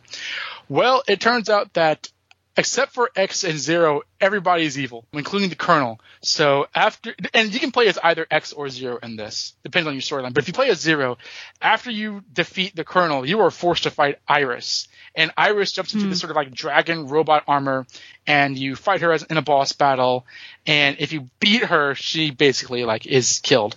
And one of the most infamous moments, 90s Japanese game dubbing, occurs when Zero runs and says, I tried to protect you. And she's like, Zero, I wanted to live in a world where Reploids could, just live on their own. And he's like, Iris, that's just a fantasy.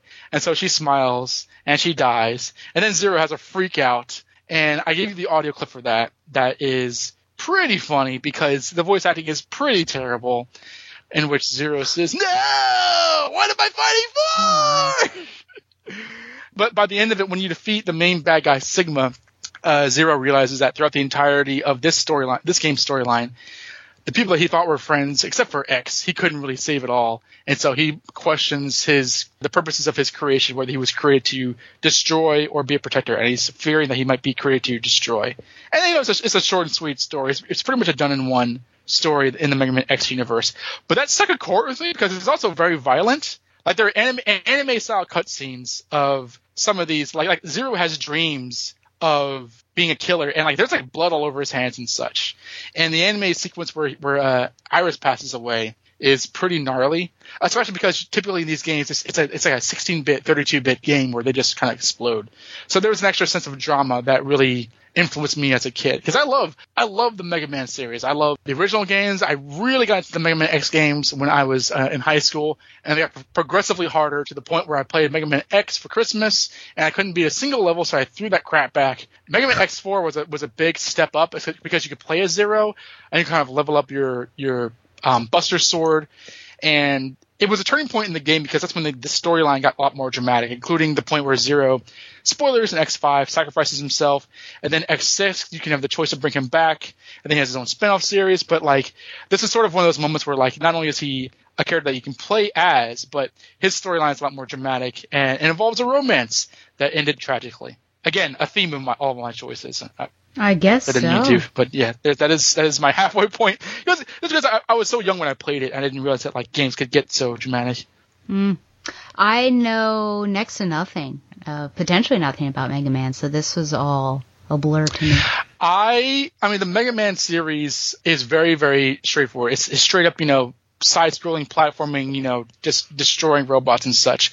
There's not too many stories. I mean, there are storylines as the games progress, but it's pretty straightforward and basic. I mean, I played on PS3 Mega Man 11, which I loved. It's, again, a very straightforward one. The Mega Man X series is a little bit more mature, but it's still a series for children. But, this added some complexities to it that, again, as a kid, that stays with you. And this is always going to be on my list just because this was there's a romance in this game. Oh, she's evil. Oh, you got to kill her. And, it doesn't treat you killing her as like a good thing, which I appreciate. And, Zero is awesome. Zero is a really awesome character, and you can play as Zero in is Marvel vs. Capcom 3, I believe.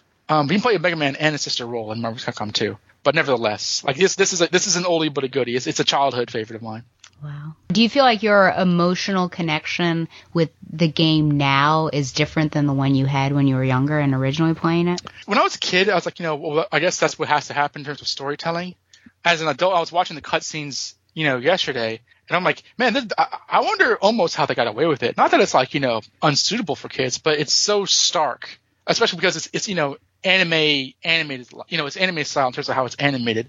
So it's telling a story that doesn't lend itself to juvenile storytelling. And, Mega Man is a very, very all ages kind of series generally, that to kind of add this sort of like moral complexity with it. Yeah, it can be pretty startling, but I think I always appreciated darker stuff when I was a kid. Not too much darker stuff because, again, I was a wimp, but stuff that was just a little bit here, a little bit there, like Batman animated series scared me every now and then. Mm-hmm. But I always appreciated it because it just felt a lot more interesting. I personally have played far more of the Mega Man X games than Mega Man. My brother's, I think he owns all the Mega Man games. I think whatever I didn't understand back then, because this was like 15 years ago or longer, I got now is like, okay, they were ramping up the maturity in this series that I can see them carry on through X5, X6, and X7, which is awesome. And those games come highly. Like X7, I remember I played the same boss over and over again for 8 hours straight, not moving or washing or dressing until I beat him. And so that was a pretty proud moment of perseverance that I have. Yeah. I think it starts with X4 because X4 is 32-bit, whereas the previous games were like 16-bit in terms of the graphic upheaval in the late 90s. Would you say this is your proudest game you've beaten? Oh, no. X7 was the one that had that impossible boss thing. The proudest game I've beaten, that's a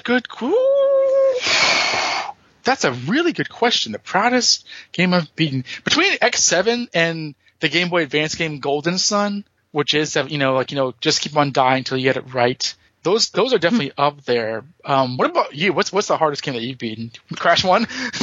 Yeah, to be honest, I would say that like just off the top of my head, when they did the Reignited trilogy, that was what it was called, right? I beat that game because I probably didn't go past either one of the second temple levels or definitely like one of the high road situations on the PS1. And so when I was like steadily progressing, and I ended up getting all the gems too, which some of them are no deaths, getting all the boxes, which are insane.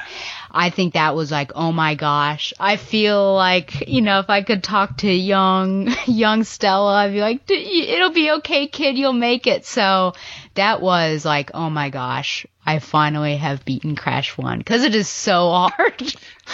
Man, no, I beat it when I was in quarantine for COVID, but also like when I went I got 103% on Crash 2, and I got all the gems then for the first time. I was pretty proud a few years back. But I would put Crash 1 right up there with Mega Man X7 and Golden Sun for my toughest wins. Yeah, the things we go through, the stress. I know. I mean, not as bad as wanting Zero. To throw controllers, sweating, standing up. Like I get angry sometimes. I was about to say, I don't think I've ever gotten as angry in real life as I do when I'm playing a video game. That might not be true, but I've gotten frustrated. So it pulls you in. It's like a every body, every emotion kind of experience when you play, if it's the right video game. Well, I mean, like, have you ever thrown the controller across the room? I haven't, because I'm scared of it actually breaking, but I think I'll probably like drop it on carpet or like feign throwing it, like just jerking it in the air. That's as close as I've gotten.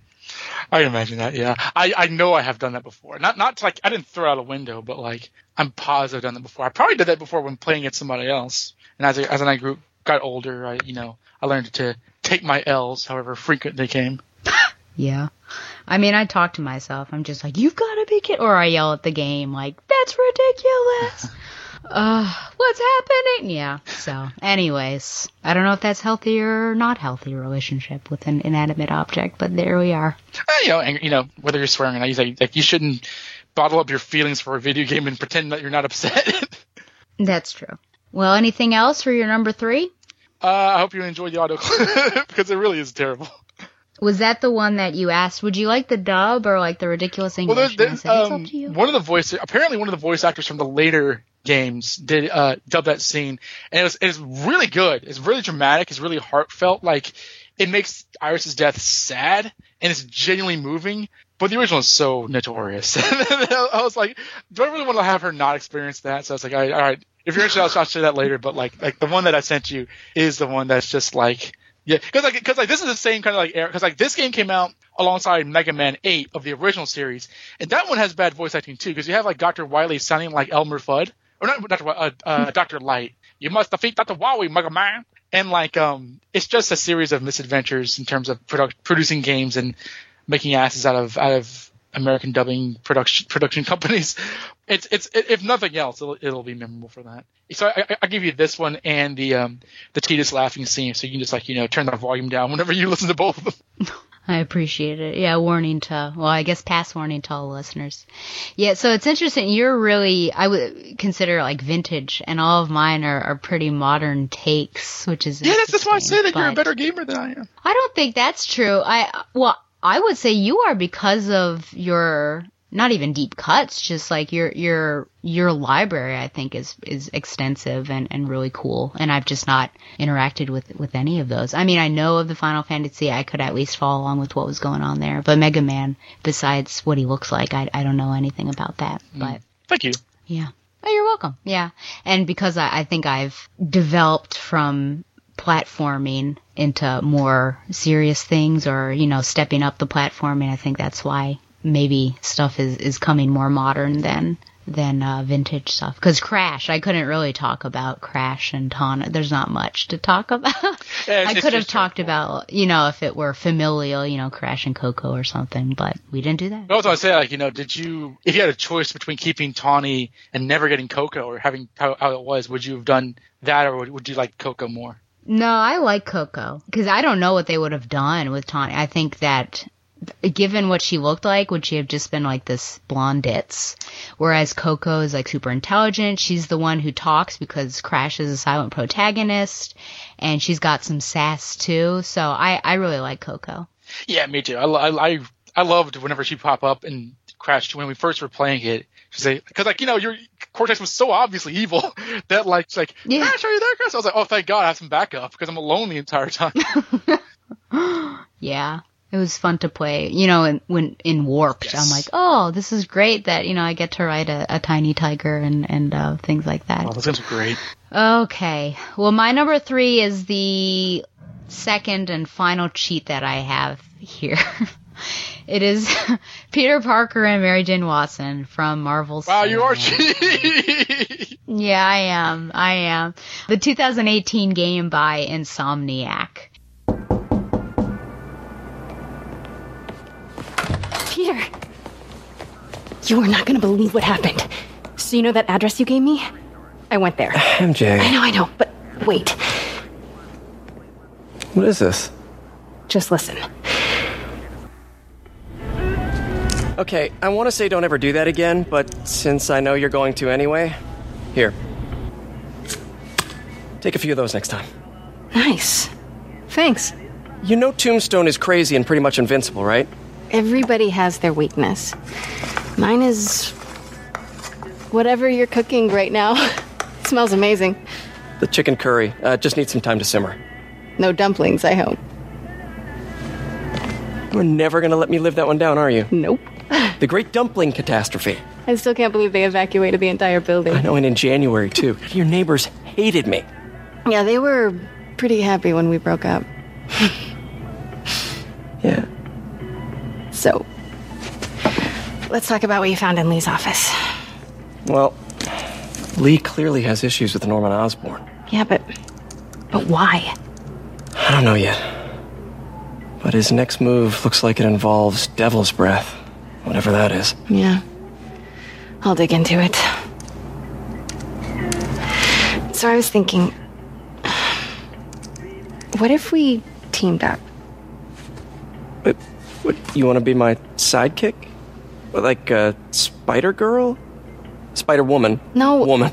No, not a sidekick. A partner. Oh. Not again.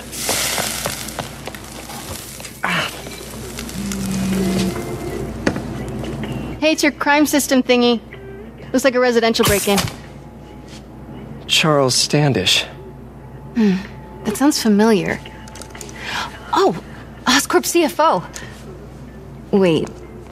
You don't think this has anything to do with Lee, do you? Sorry to cook and run. Did you just leave your clothes on the kitchen floor?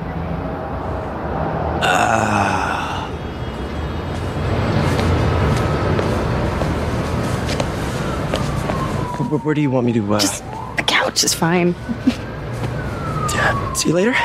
Yeah.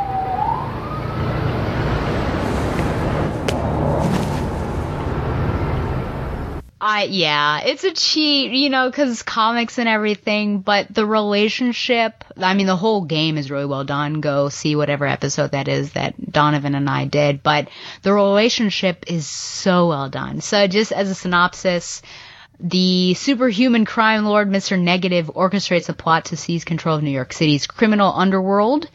And when Mr. Negative threatens to release a deadly virus, Spider-Man must confront him and protect the city while dealing with the personal problems of his civilian persona, Peter Parker. So, yeah, as you had talked about before, we know that they have history. For the most part, they're on pretty good terms with each other. There might be some minor tension just because, you know, Spider-Man always causes some tension, just that persona and everything.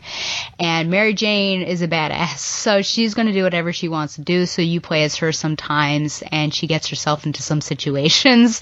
But Spider-Man doesn't really, well, I guess I shouldn't say that, because there are some times that she's there and he comes in and kind of distracts guards. But other times she helps him, like, find where bombs are or distract people. And so you really work as a pair. And I think my favorite moment, which is the audio clip that I gave, is when they are having dinner at her apartment and they're waxing nostalgia about, I guess, kind of weird cooking situations that had arisen, and her neighbors really hated Peter because I think burned something. And she asks if they can be partners, you know, and him being Spider-Man, of course, and she with her journalism and also helping him out on the current case. And he thinks about it and, you know, yes, they're able to do that and play to their strengths. And then, of course, he gets a call of something happening and he like throws off his clothes even though you don't see it, and he's in his Spider-Man outfit when she turns to see him again and he's about to fly out the window and she's like, "Did you leave your clothing in the kitchen?" And then he backs up and brings the clothing and the couch. But I just love cute little moments like that. And it's just it's how they interact, not only in cutscenes at a diner, and there's a Stan Lee cameo, but also because throughout the game you're getting calls from different people, and she'll constantly call and you can have discussions that are just revolving around the case or more personal discussions. And I think there's another pretty romantic moment when she's talking with Miles and he's kind of asking what her history is with Peter and everything. But in the end, they do get back together, and you're right about the DLC that there's that tension there. But I think, I mean, that's my favorite Spider-Man game. I just thought that it was so successful, and it just felt so authentic to what their relationship is like, or how I imagine it to be in the comics at the best of times with Amazing Spider-Man. And it was just brought to life in this video game. So it was great to be engaging in that and interacting as if I were a part of a dating sim, like, oh, I'm getting Peter and Mary Jane together. So it just, every time they were together, there was this bright smile on my face just to see them. So I do recognize that it's a cheat, but honestly, it was one of the best relationships that I had seen in video games, and I could not have it on my list. I know it's high, but it was so good that it had to be there. Well, that's fine. I don't really mind, although it is quite high. Hey man, I'm gonna do what I want. I don't want. I honestly forget how we talked about this in the episode where we were talking about this game, because so much has happened since that. Like, you know, like the remaster, and then like changing Peter Parker's face, and then the Miles game. We don't talk about that? Yeah. So like, if I'm repeating anything in that episode, I apologize. But what did you think about how they did marriage? Because I remember my brother walked in during one of her cutscenes as I was playing it, and he really rolled his eyes at like them making her like, you know, this sort of reporter who's not a model. Like what was your reaction to like how she was rendered in this game? I liked it. I mean, I guess if you are a comics purist, you'd be like, oh, why isn't she a model? But I think that the character was given way more agency in this game, that she was almost a stronger character because of her profession here.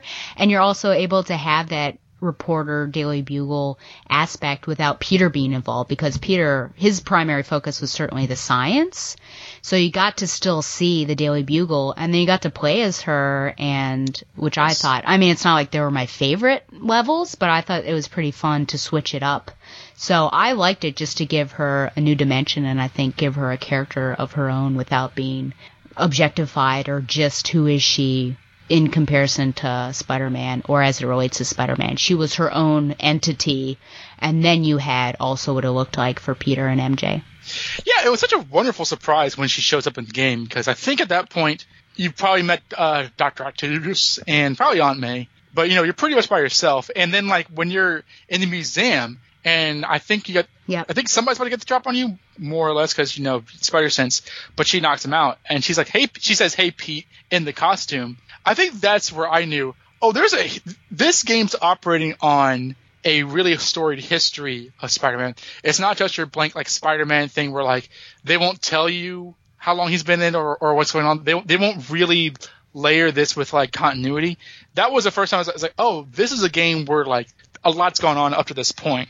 And I really like that. And it's a very specific point. He's not fought the Green Goblin or Venom yet, but like he has like, you know, a lot of the lead Billy Dicko villains are in its history, even ones that you don't find in the game. So that was really cool. But like also, I think it's the part where you're investigating, like, is it Silver Sables? It's like, what's the later in the game where you're like in the office building with like the lab and stuff? Do you remember which part I'm talking about? It's like with the spider gets on her, and that's how it gets to Miles, and then she has to jump off the building. Oh yeah. Oh, I think that's in the Osborne mansion or something, wasn't it? I know Silver Sable's there, but like it's Osborne. I hated that part, not because of the gameplay or anything. The spiders. Honestly, I really was like I didn't ask for this, but I do love I love the bit where like I think she's on the phone with Peter and like she jumps off and he catches her.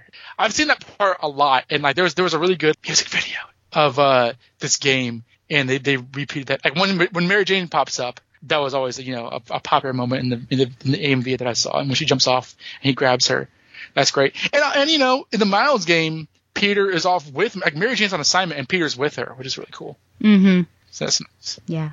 And just to mention that Yuri Lowenthal plays Peter and Laura Bailey plays Mary Jane. Laura Bailey, yeah, she I knew her because she's all over the place.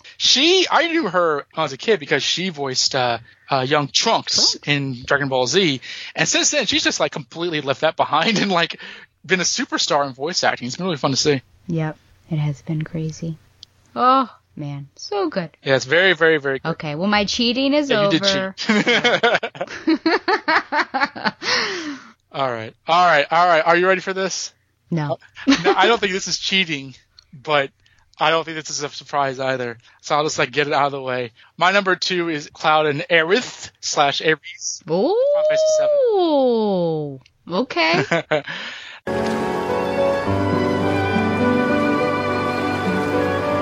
Everyone dies eventually.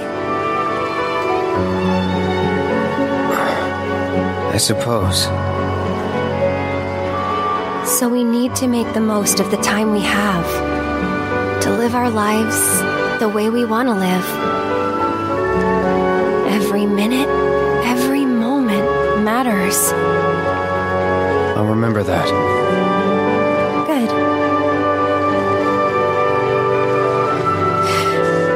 So...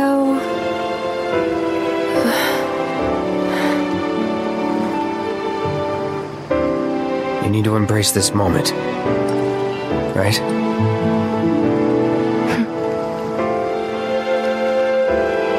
I'm glad I met you, Cloud. I really am. I'm grateful for all the words we've shared, for all the moments and the memories. You've made me more happy than you know. And I'll always cherish what you've given me. But whatever happens, you can't fall in love with me.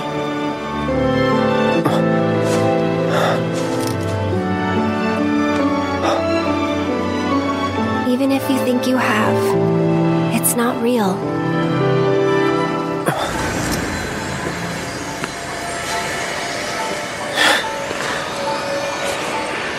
Do I get a say in all this? It's almost morning. Time to go. I'm coming for you.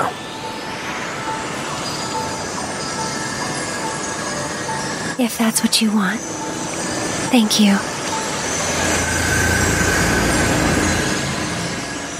Now, I'll say this right up front because, in terms of the remake, that ended like a third of the way through the game. So when I'm talking about this, right up front, I'll say that like the remake has very, very, very directly and explicitly changed things from the original Final Fantasy VII game and story. Not everything. I mean, it's like 95% the same, but the ways in which there are differences are noticeable enough that the game itself, in fact, Aerith herself says when they're at the end of the road before they randomly fight Sephiroth, that she basically says like we're on some sort of like storyline track where up to this point, whatever happens can happen in ways we can't predict. And the game developers have said, yeah, we're having fun with the expectations of the players, and what that has already happened in the original game may not happen later on. Like for instance, the survival of Biggs in this game by the end, and the survival of Zack as shown by the very end. That's a huge change. Spoilers, by the way. So obviously, if you don't know, in the original game, Aerith's kind of gaming's Gwen Stacy. She's very, very, very, very famous because she dies in the original game. Like in the original game, she's part of her party. You meet her on the streets as a flower girl. She's a healer. That entire storyline that you see in the FF7 remake is accurate to the original. And she's notable for being killed by Sephiroth. It is a very, very strong possibility that might not happen in the next part. It could. I mean, it's an iconic moment of gaming. But I think there's been enough nudging here or there to where I think players should be expecting to be given a swerve, for instance. So anything that I say that might sound like a spoiler really isn't promised for the next part of FF7 remake. I just want to kind of lay that out. I don't intend on getting into the whole thing with this anyway, but like for the Cloud and Aerith, I mean, she was originally always Aerith. It was a dubbing thing initially or translation thing for Ares. But in the game Final Fantasy VII, in the world, or at least in the town of Midgar, your main character, Cloud, is a mercenary who signed up with the eco-terrorist group Avalanche, which is combating the Shinra Corporation and their military outfit Soldier, which Cloud is a former member of, and basically protesting their destruction of the planet. And after Cloud and Barrett pull off a job in which they blow up one of their plants and are wrestling with the casualties that explosion caused, Cloud runs into a flower girl who is selling flowers, and depending on what you say in the prompts, she gives them one for free. You can give that flower to Tifa, and in the remake, Aerith will figure that out and kind of chide you about it. But essentially, in the general text of Final Fantasy VII, Aerith is sort of to Cloud's Gwen as Tifa is to Cloud's Mary Jane, in a way, in which they are the two female characters in the group that you can use. They're not non-playable. You can play as them. But the game very clearly has that sort of like romantic tension between the childhood friend Tifa and the girl who starts to change Cloud in Aerith. And this is always like a part of the point of Cloud's development, because you said originally that like you started liking Cloud a bit more as he was with Aerith. And that was sort of the point of the character, to kind of have him kind of start off really grim and stoic and mean, and have her change, and have Tifa notice that, because Tifa joins him because she's noticed how different he was from when they last met 5 years ago. And as the game goes on, like Cloud really starts to form his own sense of right and wrong in terms of fighting off Sephiroth. It's not just for revenge of something that may have happened in the past or anything else. And not just the sort of romance, but her meeting him changes him, and also changes the course of the story. Because as you kind of go on into the story, you learn that she's part of the Cetra, which are a group of people, I think, called the Ancients, which are they're sort of belong to this sort of prophecy in the larger world of the game. And she has a much more direct tie into the fate of the planet. And she's a lot more of an integral character, kind of comparable to Yuna in a way, in terms of the world. In the original game, she's a nice girl. She's a bit spunky, but she's nice. She's pretty agreeable, I think. In the remake, she's a lot more. I don't know how would I describe this. Like, I don't know. She's a lot more energetic. She's a lot less. She's a lot more quirky. A scene that always pops into my head in terms of like, this is definitely different. Well, first of all, there's that whole dancing sequence between. I've heard the character's name, but like when Cloud is basically, thrown in drag on a stage, you cut back to Aerith, and she's like just like cheering and getting into it. She hits a guy with a chair, which is a huge fan favorite moment that they made for this game. And I don't know, she seems like she's a lot more. Not tomboyish, but like I guess like spunky. I don't know. I for some reason, Kitty Pryde is coming to my mind, and I'm not sure precisely what compares the two. But I think that like she's not as like submissively feminine as I think she may have come off in the original game. Not to say that in the original game she's like, a bazillion% passive or what have you. But here, I think she has some rougher edges than she did in the original game. But that just made her a lot more attractive to fanboys. Because, like, all everyone's talking about is, like, like more than they ever did originally, is like the Tifa versus Aerith, shipping wars. Or, if you're Jen Bartel, you will ship Tifa and Aerith together, as many other people do. Because in this game, they become friends far faster than they did in the original. Not that they were antagonists, but they are the two of them are definitively friends that don't rely on Cloud as a middle. But here, it's even barring the remake, it's an iconic pairing because when Aerith dies in the game, Cloud's kind of like haunted. And he's haunted by that, and he's haunted by events from his past. And he's so stun-locked from this that at one point you take control of Tifa because Cloud's literally catatonic. And Tifa's like rolling him around in a wheelchair because his memories are so messed up. It would be maybe chauvinistic of me to say that like, well, she's a great character and there's a great romance because when she dies, it affects the man. But I think that like in a combination of her effect on the gamers and also how she's rendered in the game, I think the game really makes a good case for her and Cloud being the OTP, especially that scene at her house. If you end up waking up in the middle of the night and seeing – because there's three options. You can either see her, Tifa, or Barrett on the front lawn of their house in the middle of the night. And if you pick Aerith – or not if you pick her, but like if you end up with Aerith straight up says – and this is the clip that I said, I really appreciate meeting you. I really appreciate the time we spent, and I'll always cherish it. But don't fall in love with me. And Cloud's like, don't I get a say in this? And it's like, it's part tragic, but it's also, I think that like, I don't know, like I really like how she's written in this. I mean, I think I was more shocked by Jessie just because Jessie was far more of a comparable non-entity originally, but Aerith was always a gigantic character. And I think that like, to me, I always try to look at the remake as sort of what if they took the game and made a movie of it. And I think in terms of this, this sort of adaptation, she was very, very successful. And I know that like the voice actress Brianna White is a fan favorite because she is really into the game. I think she's cosplayed as Aerith and such. And her and Cloud are a popular couple and in some ways a tragic couple. But as far as this new era of gaming is concerned, they might end up together. We'll see how that goes. So I'm surprised you didn't choose Tifa, but I approve of us agreeing. But yeah, I am because I know that's your favorite character, right? What do you you. Okay. Okay. So I just wanted to check with that. And that was certainly a reason that you helped convince me to give it a shot because I had known pretty infamously that you are spending all of this time with Aerith. You are leveling her up and all of that, bonding with her and her little pixelated self. And then all of a sudden she gets killed and I thought to myself, why do I want to play a game that I'm emotionally invested in and then one of those characters gets ripped away from me? But when you were telling me how, there's a chance that, well, number one, she doesn't get killed in this game, but number two, that there's maybe a chance that she'll live on, I'm like, okay, so I'll give this a shot. But now it might be all the more tragic because I really am invested in all of these characters. I mean, I was having a rough time running up that tower during that fight, and all of my favorite Avalanche members were getting killed. It was rough.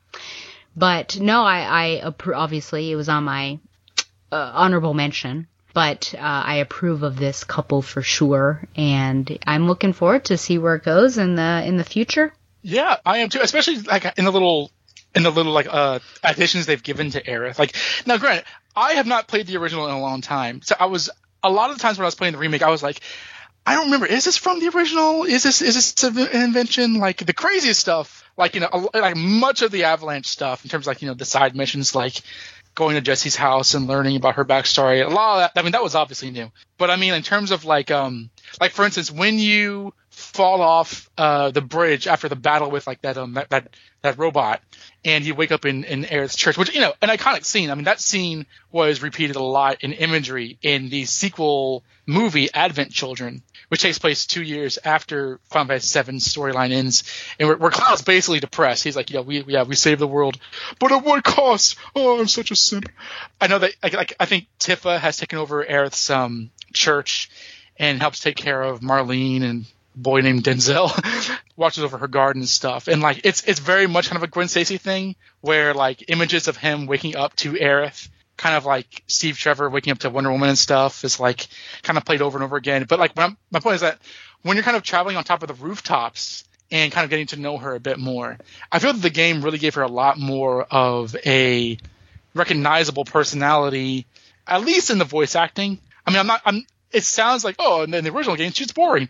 Not so much, but like here, it's like she really jumps out of the screen in terms of a person. And I think that like it's just easier to recognize that in this version, where to the point where this character says at the end, you know, from this point on, you know, anything's game. We really don't know what to expect. And then the game shows us things that are surprises. It's like, oh, okay, so like, who knows? I mean, honestly, they could kill off Cloud. Well, no, actually, I don't know if they could do that, to be honest. In terms of like where the story goes, if they kill off Tifa, I will riot. But I feel that we may run that risk. They flirt. I mean, at one point, there's that scene where Sephiroth stabs Barrett, and the game straight up says, "Well, that's not supposed to happen." And it's like, oh, okay, so this is the threat that we're dealing with. You know, things might be different. Yeah, I was getting real nervous, I have to say. I was too, because I knew that I had heard that there were changes in this game that people weren't happy with. And when I saw that, I was like, oh man, is this it? Are they killing Barrett? And like when he's brought back, and it's kind of made, I think one of the production designers said that was sort of a tip to the players that, you know, not to think that they know what's going to happen in this game. It's like, oh crap, don't do this to me. But yeah, no, I mean, Aerith's always been a really great character, and I really like her in the remake. I like her. I don't want to say frivolity, but like, you know, her upbeatedness. I like that she's more violent. Like she can actually fight more than just heal people in this game. Mm-hmm. I like her enthusiasm, you know, and quite frankly, Cloud is a jerk in this game, and she kind of gets to like knock it off, and that's really appreciable. Would you say that Cloud is more, less, or the same of a jerk as Batman? Why are you doing this? Well, I mean, first of all, Cloud's a lot younger. I think Cloud's stated age is he's 21. So, whereas Batman's like, you know, 47. So like, I don't know. But again, like a lot of Cloud's problems by the time that you learn everything there is to know about Cloud, I don't think you'll be as mad at him. Just because, not in terms of like, you know, just things that have happened in his past, but like, I mean, I don't think this is he has genuine memory problems. And a lot of his sort of like stoic demeanor is sort of him kind of acting in confusion, if that makes sense. I don't think that makes any sense, but like that's sort of how I can sort of express it. Although he is grimmer than I remembered him being in the game. I know in the game he's a little standoffish, but I feel that in this one he might be a little meaner than I think he was originally. Good to know. Well, if Robert Pattinson says Batman's a jerk, then we know it to be true. Pattinson and Matt Reeves have been saying a lot of crazy stuff. Like, Batman's a sad boy. He's a psychopath. He's the craziest person that's ever had film. Watch Mask of the Phantasm. What? Okay. I guess it's the same character. So, we will see. Boy, we will see. Well, fingers crossed that Aerith makes it out alive. If she survives, how would I feel about that? I would not, if she survives, I would not want them to like throw another character, you know, at the end of Sephiroth's Blade. Like, I would genuinely be upset if they kill off Tifa. Oh. And I wouldn't want them to kill off Yuffie. So if she must live, I hope everyone else does. Although you can kill off Cait Sith, who cares about that guy? But if she does die, that won't bother. I mean, it'll be the same thing with like, you know, Jesse. Like, that's how it happened originally, so I wasn't inclined to be mad. I'll never delete that voicemail. I never will. Was there a second one, or that was all in one? It couldn't have been. No. I got it right. I got it right here. There's a second one where I yell at you about Jesse? You know exactly why I'm calling you. We're gonna have to break up. I can't be with you anymore. You caused me to cry. Jessie Raspberry, probably my favorite character, is dead. Do you hear me? She is also dead. This game is making me sick. I would break the disc, but I have to return it to GameFly. So this might be the last time that you and I speak, or I speak to your voicemail. I hope you're happy with yourself. Yeah, that was you. Well. So we're still speaking now. But not enough. I know, we are speaking now. If she dies, because you didn't know about the others, and you didn't know about Ares, if she dies, how upset do you think you might be? Jesse? Aerith. Oh, Aerith. Oh, I think I'll be more upset. I guess I'll be like, oh, well, this is the plot of it, but because it seems like more flesh. Well, I've never played the first one, right? So I've decided to take the chance to play this. I've enjoyed this character. I think she's really sweet.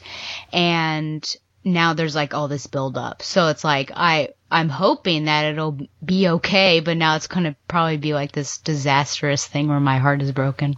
Like Gwen Stacy's death in Amazing Spider-Man 2, where I held out hope that it'd be okay. The moment I saw her in that wardrobe, I was like, start the countdown of death. And the film did, literally. Yeah. Oh, man. Well, anything else? Man, I can't wait. Well, they keep on tripping because they keep on announcing these, like, side games and these mini games. It's like, get back to the main game. Like, oh, yeah, Final Fantasy VII Remake, the Super Gem Fighter or whatever. It's like, make part 2.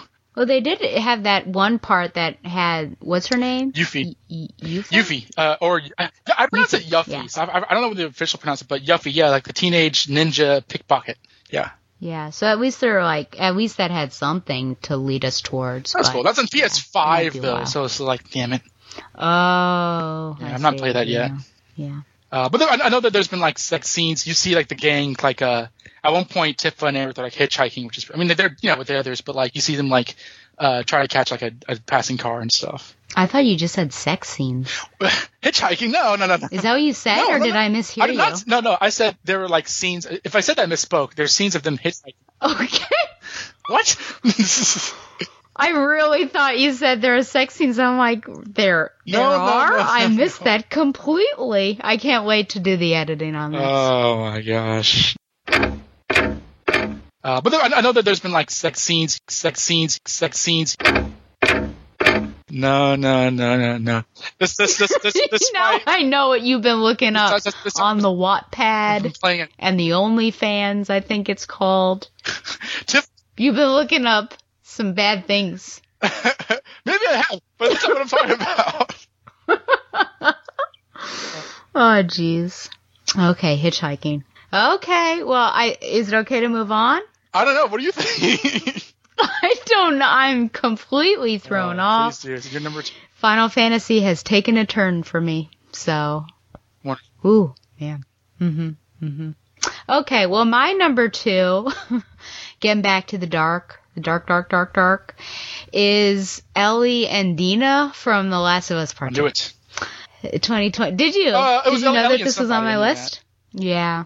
If it were, well, I don't know. I don't know what I would say about. Did you have a girlfriend in like the previous version? Her girlfriend Riley. Right. Well, I hesitate to say girlfriend, but yeah, she only talks about her in The Last of Us, but you get to see her in the Left Behind DLC. But here it was like full on, they're in a relationship. She's putting on quite the show.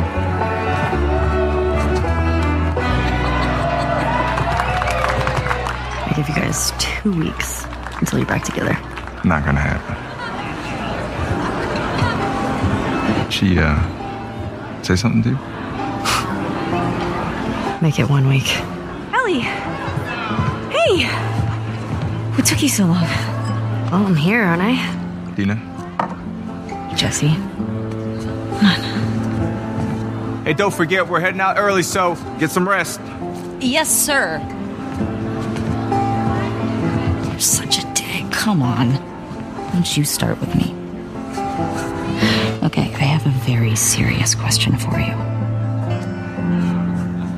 How bad do I smell? Like a hot pile of garbage? Oh, okay. Oh, how about that? Gross. You love it.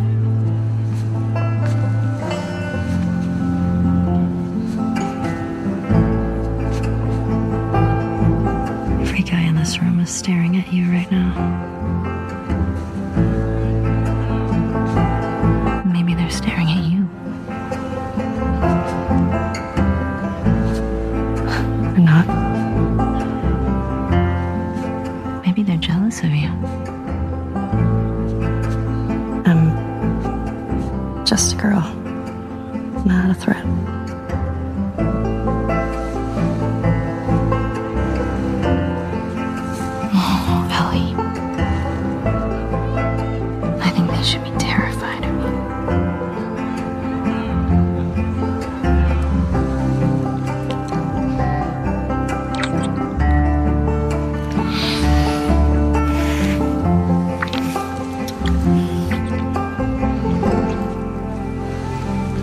Okay, so this is the 2020 controversial, with a capital C, game by Naughty Dog.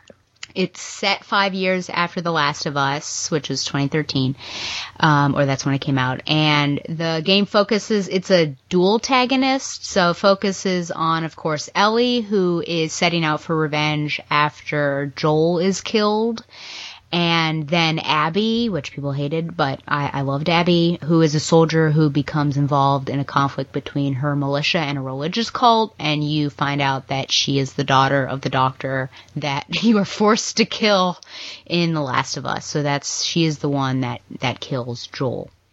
And if you didn't know, it's in a post-apocalyptic United States, and it's all about this fungal virus that is around. So zombies to a certain extent. So there's another theme that's popping up here. And Ellie is played by Ashley Johnson for the second time, and then Dina is played by Shannon Woodward. So the first, we knew that Ellie was a lesbian. I think if you play The Last of Us, you may not really know. I mean, she talks about Riley, but you could just take that as female friendship. But when you play Left Behind, you're like, oh, okay, so Ellie is, I should say queer. She could be bi, so I'll say queer. But I remember probably one of the first videos that had come out, or fuller videos, was this scene at a dance in Wyoming, in one of the colonies that they're staying. And there's some sort of triangle going around where you've got Jesse, who's this guy that was dating Dina, but they're broken up at this point in time. And clearly Ellie has a thing for Dina, but hasn't said anything. And then Ellie and Dina end up dancing, and then there's a kiss at the end. You're like, oh my gosh, what's happening here? We're really going here? And I don't know if people were upset. It's been a while now since I've investigated the controversies because there were so many of them. I think potentially they were upset that, Ellie is now like an out and out gay protagonist.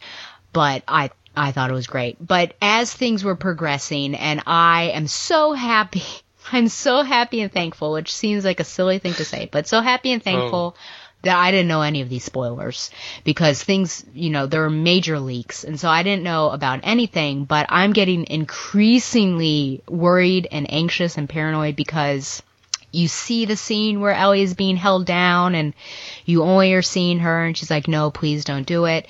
And leading up to that, you see her and Dina actually on horses going through a winter wilderness, and I'm just like connecting two and two and thinking, oh my gosh, are you gonna kill off Dina? And they did this fake too, because later on in that trailer you see Joel actually pop up, which in the game it is a fake out because it's Jesse that does it, but Joel pops up and says, you think I'd let you do this alone? So this entire time I'm like, oh my gosh, this relationship seems great, and I've only seen this one scene. Are we going to be doing this barrier gaze trope? Does this count as women in refrigerators? I don't know. So I was getting anxious and really upset. And playing it was also a very intense situation because as I'm in the winter and the snow, I'm like, what's going to happen? And of course, it is Joel, which is still impactful. But there is a really great scene, which you talked about sex scenes in Final Fantasy. There were two sex scenes. You did. There were two sex scenes in this video game. One of them I hesitate to say. I mean, they definitely make out. But I remember, that they were nervous about how they were going to animate the kissing, and it turns out really well. But that's the first moment you actually see Dina and Ellie together and kissing, and the kiss is mentioned because some of the cut scenes go in different order because you're kind of catching up on certain things and figuring out what the status was with different people. And so Dina, they're sitting on the couch, they're waiting out a storm and saying, how would you rate the kiss? And Ellie's kind of uncomfortable, like, why are we still talking about this? You said it didn't mean anything. And then they end up having a pretty passionate kiss, and afterwards there's a important conversation about her actually saying, like, I got the scar because I was bitten and I'm immune, but Dina doesn't believe it. So after everything that happens with Joel, Dina's like already pretty attached to you. She is with Ellie at the grave. Ellie's like, I'm going across to find these people, and Dina's right with her. and it starts to get pretty rough. There are some moments that I had butterflies in my stomach just with like Dina saying, babe, I'm so tired. I'm like, oh, that's so cute. But you find out she's pregnant, so it's not good. And they have some harsh words at one point, like, now you're a liability. Ellie says that. It's kind of harsh. There are moments where Ellie comes back from a really intense battle, and luckily it's not gratuitous, but she takes off her shirt and Dina's cleaning her up, and she's like, I'm sorry this ever happened. So there are some really, I mean, this is an intense game. And so likewise, the relationships and the moments between them gets really intense as well. And it builds up, and in the end, unfortunately, Ellie killed somebody who was pregnant, and she didn't know it at the time until at the very end. And in a reversal of fates or fortunes, Abby comes in, she finds everybody, she kills Jesse, and she has the opportunity to kill Dina, and Ellie is saying she's pregnant, don't do it, and she's saying good. And luckily it takes somebody else, my favorite character, to say don't, but let's walk away. So they walk away, and you think everything will be okay, and then time passes, and Dina has given birth. They've got the little potato, as they call him, and JJ, and they're in, I would say a domestic partnership. I don't know if marriage exists in the post-apocalyptic world, and it seems great, but Ellie is, of course, suffering from PTSD and has breakdown. She's like, I need to finish it and figure out what has happened. And this game, which, it's a 6-hour podcast with Harry.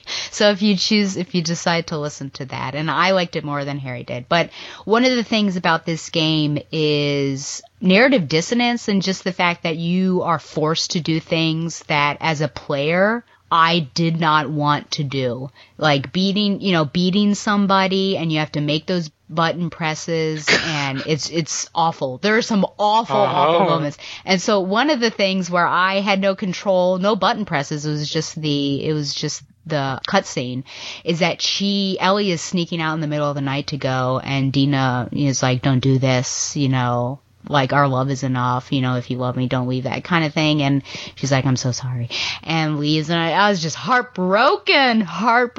And, I could go on about everything else that happens, but basically Ellie comes to terms with everything to a certain extent. And she comes back, and the house is cleaned out. So, and she kind of sits there and also leaves. So you have no idea where she goes at the end of the game. I don't, if there were a third one, I have no idea if it would feel right to go back to Dina, though that is what my heart would say. But that was also huge for her to say, I understand we have this relationship and it's important to me and we have this life together, but I'm deciding to seek out revenge in place of that. So, would you get back together with someone like that? I don't know if that's a good idea.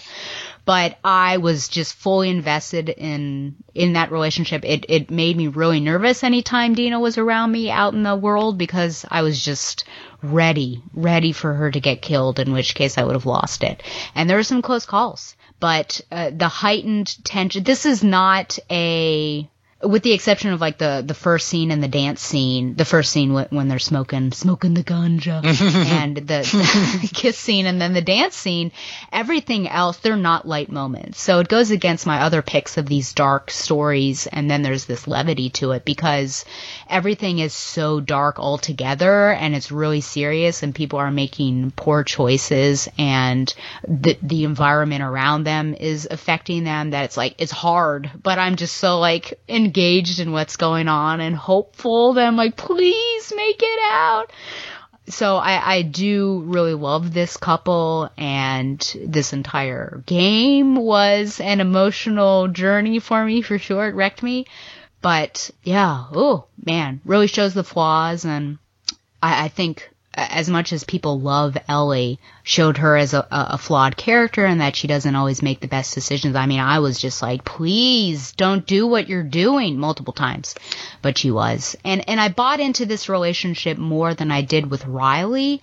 And that relationship somewhat makes me uncomfortable. I don't know if it's just like kind of putting children in like an erotic situation. I mean, it wasn't erotic. That's like too heavy of a term, but just like I didn't fully buy into it. And like the kiss scene, I'm just like, oh, I mean, kind of cute. But just like seeing that, it was just like, I don't really want to see this. But this one is, you know, Ellie as an adult. I'm looking at images and like, wasn't in the first one Ellie like 13, but they look like little kids. Yeah. And there wasn't much development. It was more like we're telling you, we're not showing you, because they had a history, and then Riley's kind of spending that entire DLC trying to apologize to Ellie for running off. And then they have that fun time, and then there's the kiss, and then Riley dies. So it's like this huge ramp up to something and then cuts off right away. Whereas this, through journals and everything, you like really see that Ellie has had feelings for Dina for a while, and then you're exploring that relationship. You see them as, you know, adults and having adult relationships. So it just feels, I think, more authentic to me, but it's also, it's a difficult journey. It's not easy. So, my number 2. God. Yeah. I was anticipating this the entire time. Really? Yeah. Without fully remembering, because I did listen to your 6-hour podcast. Yeah, 600,000 million hour podcast of this, and it just sounded like the most dour time to be at a video game arcade. It did sound like it did seem very, very well done, but also it's interesting that you would have a relationship that would be under the threat of violence, and really getting into that, and without really being in the weeds of the Last of Us sort of like fan community, I don't know how. I believe that like the storytellers had the best of intentions.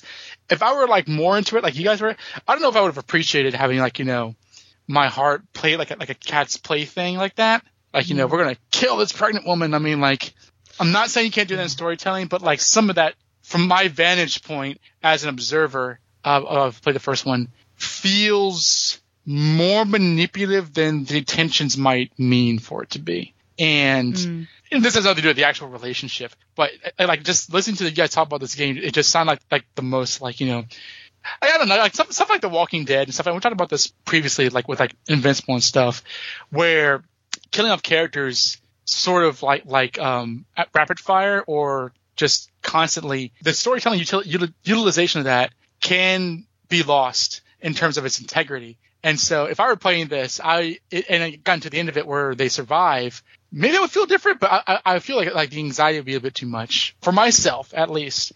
But they look awfully cute together. Can't deny that. They sure do. Yes. I look at that. And it's juxtaposed, interesting enough, with Abby and a relationship that she had and has. And I still, the shipping. I still am somewhat baffled by, even though I can go on YouTube and watch the Ellie Dina kiss multiple times, the other one I can't watch just because I feel like it's violent, and there's just so much going on with that feeling wise that I feel like it's not romantic at all. Wait, which one? So it's interesting to Abby and I'm trying to think. Oh, that's right. Yeah, the other guy. Yeah, it's been a while since I've played it, but I can't remember what his name is. Who is currently in a relationship with the woman that was killed who was pregnant. So it was an adulterous tryst. But yeah. So I get what you're saying. It is not for the faint of heart. Well, also going back to the point about, like, you know, her and Riley as kids, I think when it comes to adult storytelling like this, you want to invest more in a romance that's adult, because like them smoking weed and making out and stuff like that, possibly having sex and living together, that stuff's a lot more welcome to imagine with adults. And if just by the nature of them being kids living in that world might open up that possibility, that's less fun to think about. So I think that, like, I'm trying, I guess I don't know why I'm trying to like dissect your thought process on that, because I've not played the DLC or the side game, whatever it was. But I imagine that's what would have been the case as I'm looking at Ellie and Dina now. I mean, they're young, but they look mature while still young. And, you know, unless you're, you know, a teeth gnashing homophobe, you know, there's nothing really unwholesome or untoward towards this, unless, like, I mean, they're like the same age, right? Yeah, they should be. Pretty contemporary, yeah. Yeah, I'm looking forward to with the TV show because they just cast Riley, what that is going to look like and how that will develop, and then perhaps I'll revisit my feelings on it. But, I think about my students. Like, I love to ship them, my 8th graders anyways, but I also don't want to... I could probably be okay with them holding hands, but if I were to catch them making out, like I'd be really disturbed. So I think it might just be that, like I'm seeing you not as someone who should be engaging in that behavior. Yeah, I don't know. I don't want to seem like a prude. And I don't think there's anything wrong with feeling that way too. Yeah. I mean, did you ever watch The Wonder Years? Yeah, but it's been a long time. Right, because I remember them kissing quite passionately while being very underage, but also not getting too much into that. So, and there's not really a metric on what's good or not. I think as long as nobody's getting grievously harmed. But whatever, I don't want to get into that too much. It depends on the story, I think. Yeah. So Ellie and Dina, that's okay. The obvious. I'm surprised it's not your number one. It was really close, but there was only one thing that could be my number one, I think, because it was so formational. Interesting. Gosh, I don't know if I can guess it. Do you think I'll be able to guess it? I guess we'll see once we get to it. Do you think I'll guess your number one? I don't know. Okay. I think that might be a negative. It seems like if you're doing all these deep dives into games I've not played, I don't know that I'll be able to pull it out. Why are you laughing? What system is it on? Can you tell me that? PlayStation. God, all these are on PlayStation or PlayStation 3. I'm on PlayStation 3, PlayStation 2. Wow, so the first PlayStation game, and it's not had a remake. No, it's had a remake. Oh no! Are you cheating? Are you cheating right now? No. Hello, are you? No. You son of a gun! You are such a hypocrite. Are you picking? You're terrible. You are a terrible human being. Are you picking Cloud and Tifa? Yes. You are. You make me sick. Why can't? Is it a fun game? Oh my gosh. I'm not gonna recover. Okay, yeah, explain your way out of this one, mister. I can't pick two characters in this. Well, I guess I can't pick the same guy. Did I do that last year with like Tim Drake or somebody? You may have, yeah, Ariana and Steph. Yeah. Yeah, I don't think it's JJ. Oh my goodness. Yeah, I mean, I don't know. I can't help myself.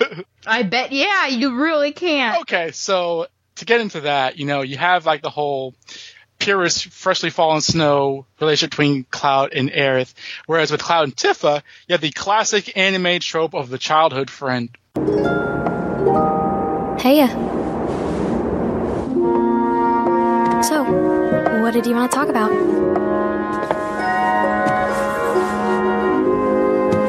When spring comes, I'm leaving town. I'm going to Midgar.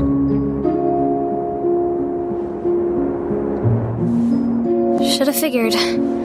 All the guys are leaving. But I'm not like them. I'm not going just to look for work. I'm going to be a soldier. The best of the best. Like Sephiroth. The Great War hero, huh? Isn't it pretty hard to become a soldier? Yeah. So I won't be back for a long time. Guess not. Think you'll be in the papers? I'll try.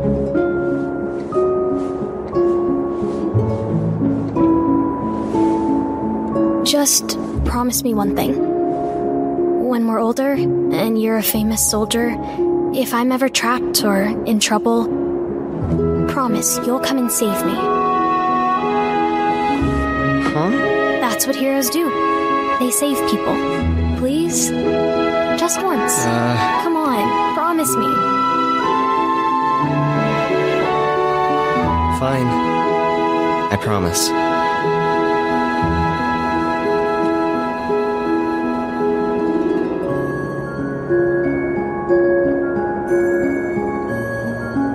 Another iconic scene from the game that they faithfully translated into the remake is the flashback sequence on the water tower where they meet up as like teenagers, and Cloud says, I'm going to join Soldier and be as awesome and heroic as my hero Sephiroth. Famous last words.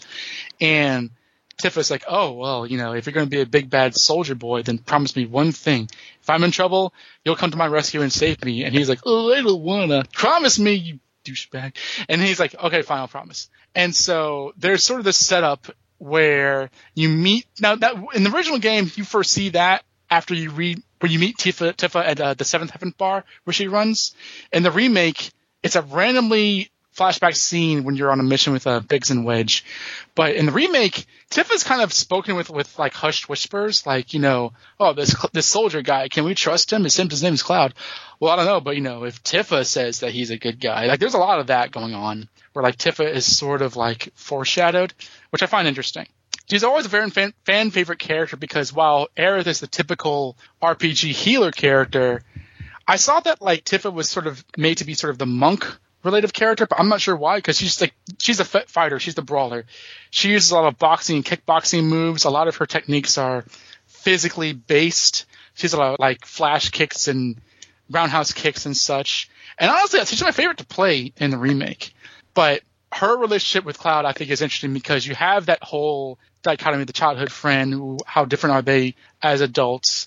You have her personality, and which I think, whereas Aerith is a very like spunky girl in the remake, I think Tifa's just a really like lovely woman. She experiences anger and heartache. She breaks down if you have her in the front yard scene outside of Aerith's house. She's also friends with Avalanche, and she's sort of a mediator between Barret and Cloud. But I think that what I like is that she's very much shown to be. This is from the original game. You know, her whole thing with Don Corneo was that she put herself in that position. She wasn't like, you know, captured or whatever. She kind of put herself in that position to kind of learn more for Avalanche. She kind of continued with Avalanche's mission, but was a bit more. I think she was a lot more conflicted than Barret was in terms of, you know, the terrorist acts that they're committing. And as the game goes on, and, you know, you have that sort of thing between Cloud and Aerith kind of growing. You see Tifa's reaction to it. And so with Aerith is gone, Tifa is really mourning her friend, but she's also trying to help Cloud while also trying to save the world. And there's that part that I mentioned in the second half of the game where Cloud's just totally useless. And so Tifa kind of takes control, learns about his backstory. And you learn more about what happened with Tifa. Like she can fight because there was a reason why she learned that she needed to fight. Like something happened to her and she decided, you know, I need to defend myself and get trained in martial arts. She also knew Sephiroth when they were younger. And so there's a lot to her character that the remake hasn't gotten into yet.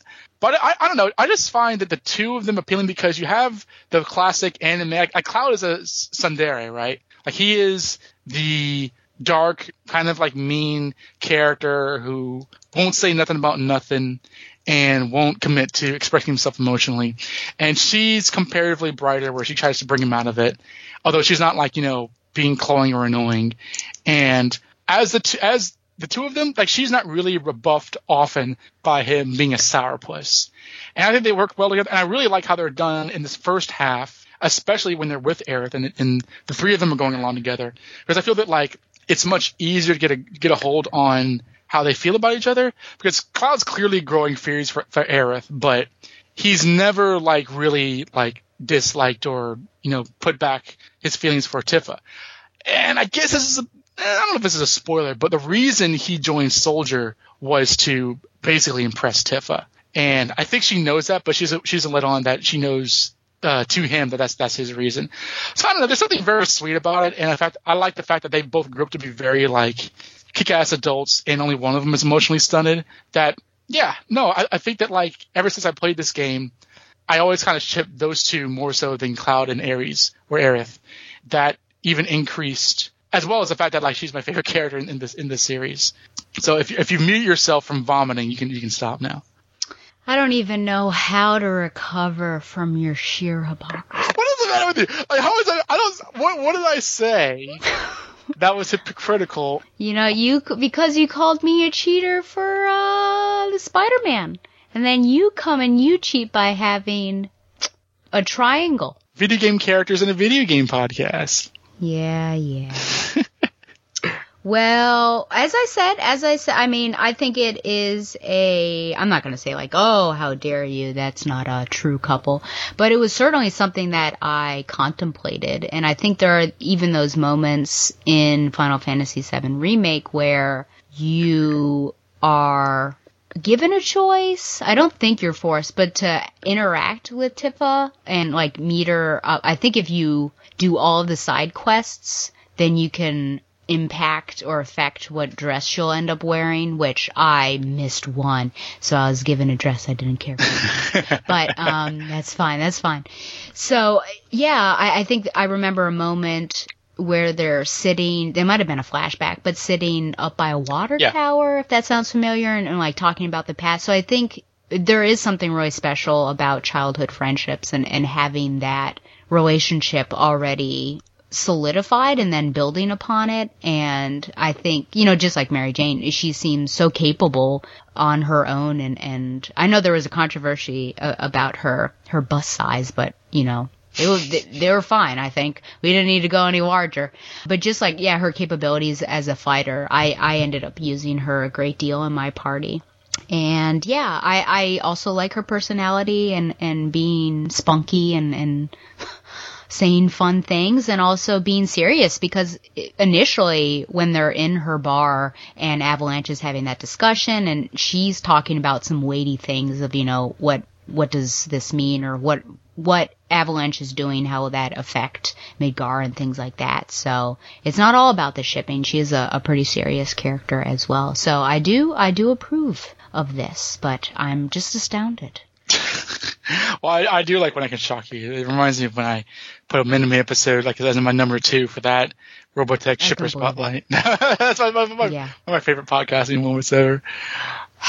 Now I know that Jessie's your girl, because Jessie is quite awesome in this. But between Aerith and Tifa as characters, which one do you like more? Probably Tifa, I think. Just because I like, even though Aerith, I keep saying sweet, like she just seems like a really sweet and innocent type of person. I do like most of my female protagonists to have some fight in them as well, literal and figurative as well. And so I just like that she imbues, I think, a strong female and attitude and fighting spirit, I think. And she's also tomboy-ish, which I certainly, that's kind of my history and life too. Yeah, so I just feel like, I would tend towards that than potentially the frills and things like that. So probably Tifa if I had to choose between the two. Well, the interesting thing is that, like, originally the main characters were going to be Cloud, Barret, and Aerith, and they wanted to do something different because this is a big, like, this is a game that kind of was going to launch the PlayStation in Japan, or really help sell it. And the game designers were like, okay, well, what if we kill somebody off? And one of the people behind the game didn't like the idea of killing off the love interest. Like, kind of just felt a little tropey and stuff. I mean, they still did it.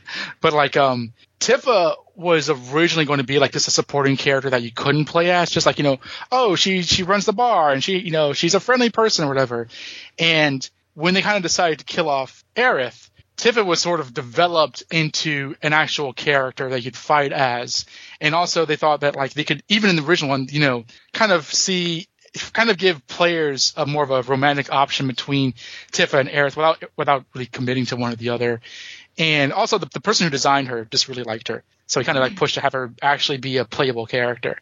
So Tifa was kind of created as a reaction to Aerith in a way, which is interesting because I think at least in America she's more popular. I don't know how it is in Japan, but I know that like she's like in top 5 favorite video game women of all time.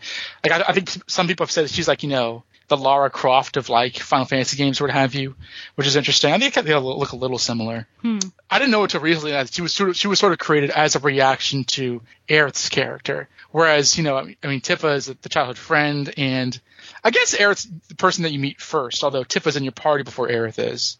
Even though she's such a main character and one of the very main characters, it's interesting that like she's tied to Aerith much more spiritually, or at least originally, than she is to Cloud in terms of like the storyline, or at least in terms of creation of the game.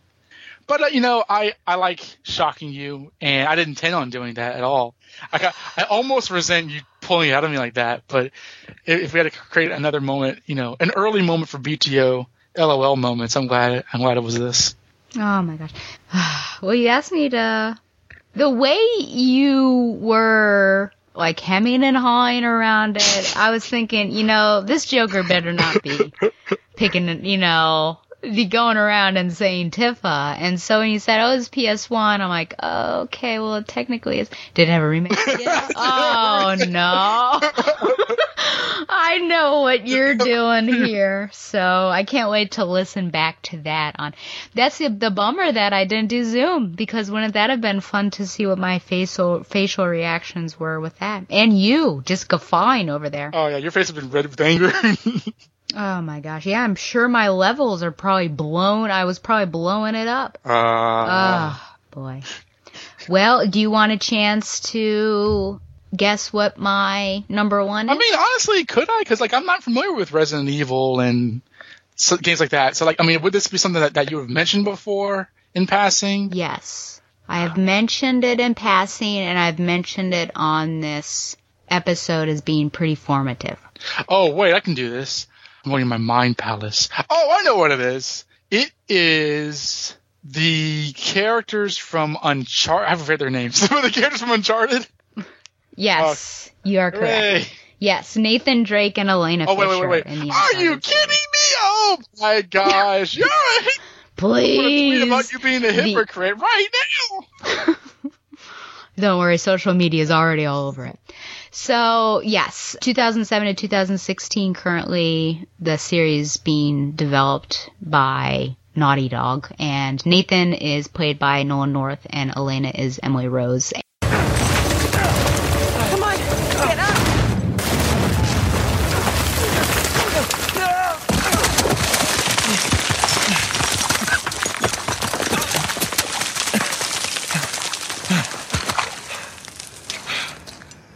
Thanks, Captain Avery. It's just like old times, huh? Lena? Lena? Hey! Lena, come on! Lena! My hero. Oh, no, you didn't do that. No! That's not funny! Oh, you have done much worse. God, you gave me a goddamn heart attack. Oh, let me listen. Sounds good to me. You realize we're now even for everything I've ever pulled, right? Yeah, like ever. No, not by a long shot. Gosh, you've got mud everywhere. Anyone ever tell you have a funny idea of romantic? Yeah, I may have heard that somewhere before.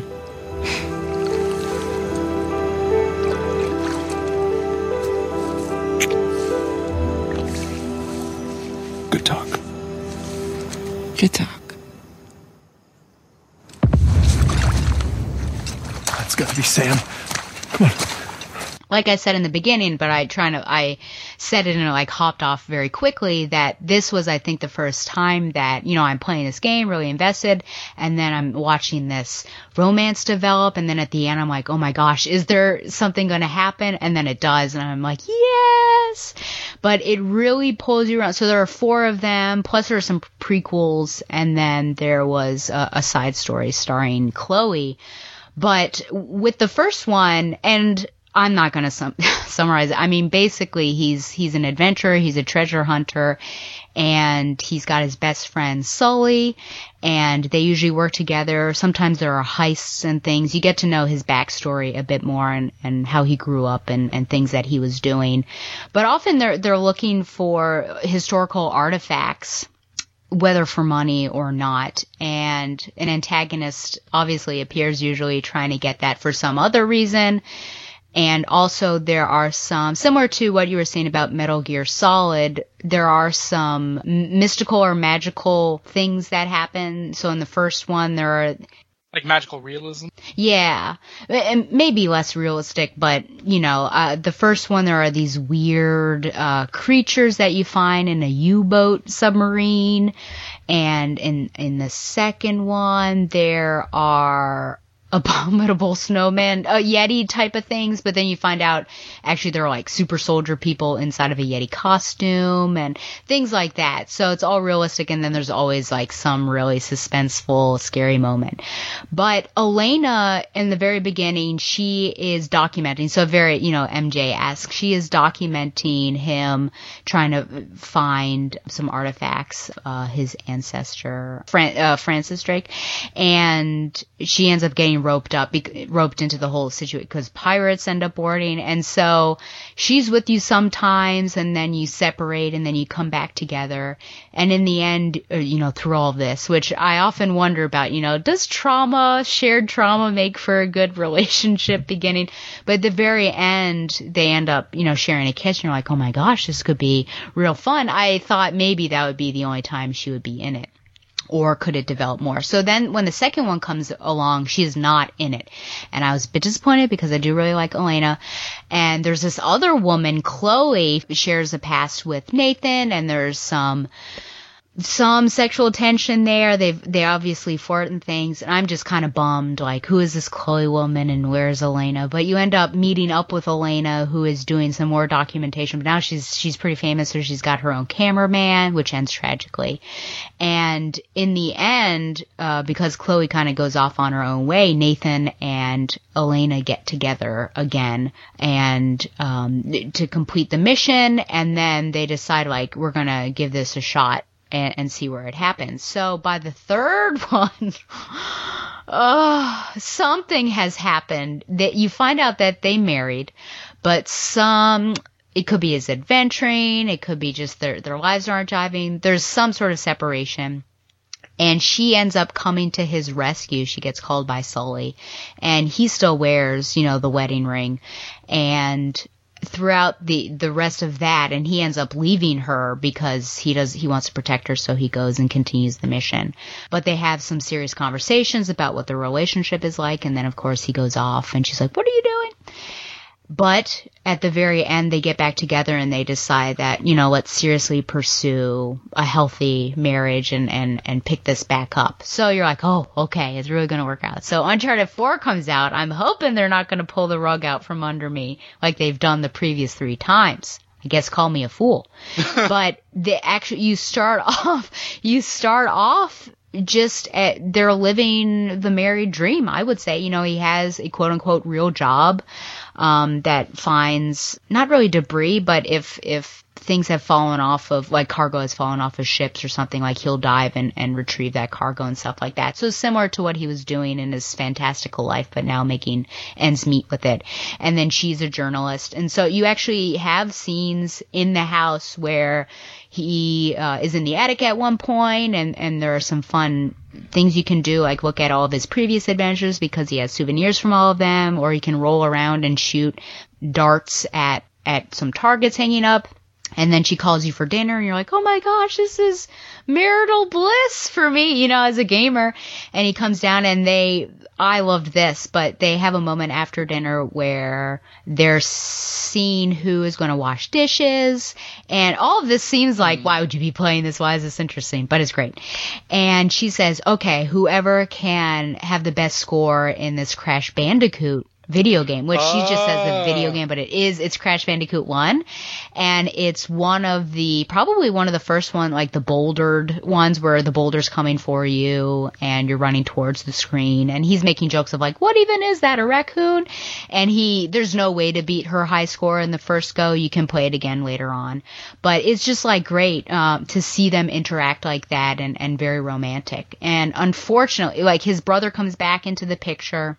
This is really where you suss out a lot of his backstory, this 1 and 3, I would say. And he ends up lying to Elena about what he's doing, about a trip, helping his brother out. And then she finds out and ends up flying over they were at Madagascar at that point.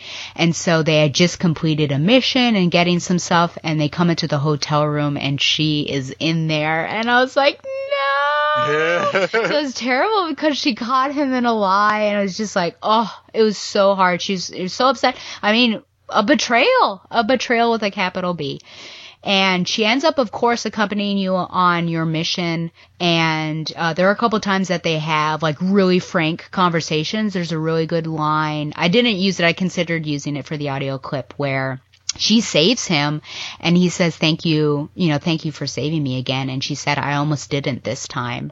Meaning like I almost didn't follow you over, almost didn't accompany you on this adventure because this has been their pattern really, or his pattern. And they just have some really interesting, you wouldn't think, you'd be like, this is an inappropriate time to be having some of these conversations after they like run out of a cave with exploding skeletons or something. But it just works really well because there's this heightened tension of, I'm trying to find my brother and there's all this other stuff going on. And then you're also like, you did damage to the marriage and I'm here, on faith, but also, this needs to be fixed. He ends up again kind of parting ways with Elena and Sully in order to chase after his brother.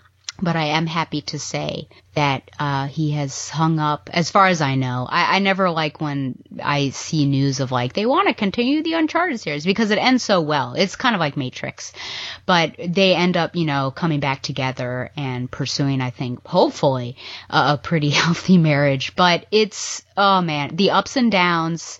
But I was so invested with this, and like I said, really formative. I love Elena. She's probably my favorite character. And I think just Cloud to a certain extent, though, Nathan certainly has more character than Cloud does. But she helps him grow, I think, as a person. And he makes poor choices, and I think she forces him to look at some of these choices that he makes, and they have serious conversations about things. And I think they showed marriage in a fun way and doing also potentially monotonous things like, okay, there's food and dishwashing and everything, but here we are. But at the very, very end, you play as, which I could see if they decide to go the route with continue more. I forgot about this almost. If they continued, it would be their daughter. And you're just playing as the daughter, and then you're seeing, kind of their life together and everything, and then mom and dad come on by. I'm like, this is so great. So it was, it's like, oh man, the mundane, quote unquote, aspects of marriage, but done in an adventure setting and with these two really compelling characters that I will cherish. Well, that sounds really nice. That actually sounds like, of all the honest, I mean, granted, yes, there has been like lying and surprises and, separations and stuff. Yeah. But I guess comparing to everything else, including Final Fantasy VII, it sounds like the nicest relationship. Maybe it's not. I don't know. I'm looking at images right now on like the Uncharted fandom wiki, and they seem awfully sweet. Has she been cast in the movie? Do you know? I don't, because it is young Nate or younger. I don't think that she's in it. Okay, gotcha. Yeah, like, I know you have Sully and obviously Nathan Drake himself. You have a thing for women with like single bang and like their hair in a tie behind their head. I was like, okay, Elena, this looks like a pattern with you. Unintentionally, I didn't even think about it. Yeah, I guess. Who knows? Maybe that's just like a standard of video gaming so that they don't have to worry. Chloe Fraser, that's her last name. A standard of video gaming so that they don't have to deal with weird hair physics. Because I often look at hair on women while I'm playing video games. I'm like, that looks so weird. Why is it like this? So, well, you caught me. I have a thing for particular hairstyles in video games. I'll never let you go. Yep. Which one of these, there's 4 main games, right? Yeah. Which one of these is your favorite? Whoa. It's a good question.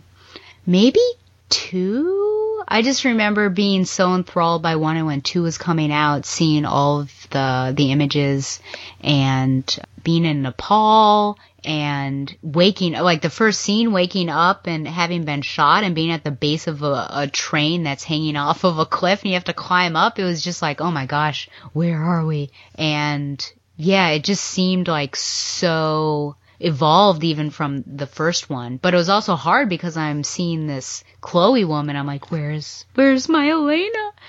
But the fourth one, I think cathartically, would be really closely up there. And just being able to see all the things getting tied together and in a bow that I appreciate and how it's wrapped. So 2 or 4. Okay, yeah, it's 4. Anything. And does there a scene? When did 4 come out? How recent?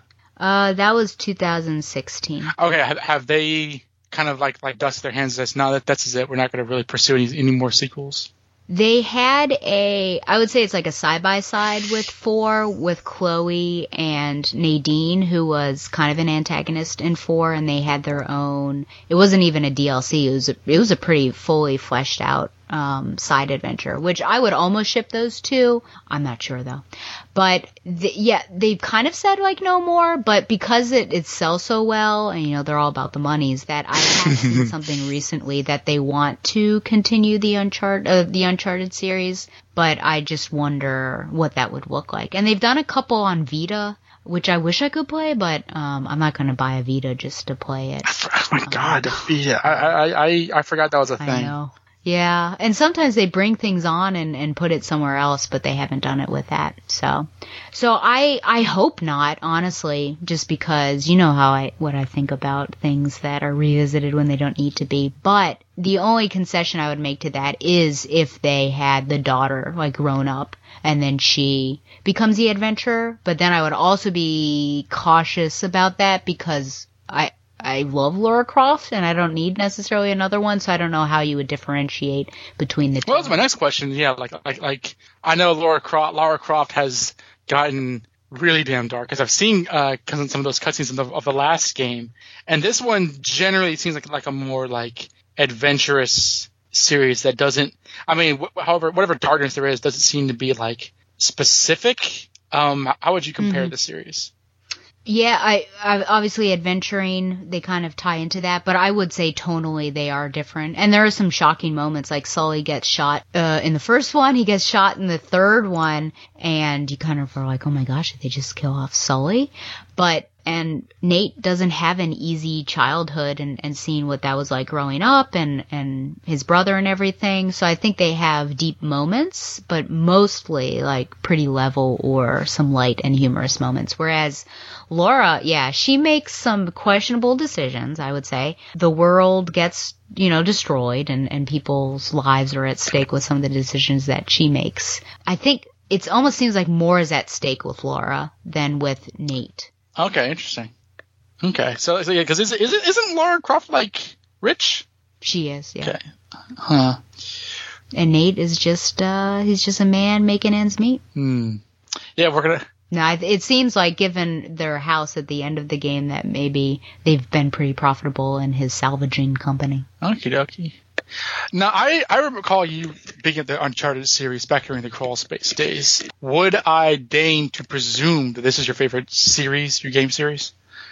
I think that's probably accurate, yeah. Oh, my God. It's something that I can play repeatedly without getting bored of it. I see. And like every few years I'll play the whole thing. Like when COVID started and PlayStation knew people were going through a tough time and they dropped the Uncharted Legacy out on the PlayStation Store for free for people. I played all 3 of those, and then I did Uncharted 4, and then I did Uncharted Lost Legacy, which is the Chloe and Nadine tale. And I was like, this is great. I love revisiting this. So yeah, I just have fun with them and enjoy the characters a great deal.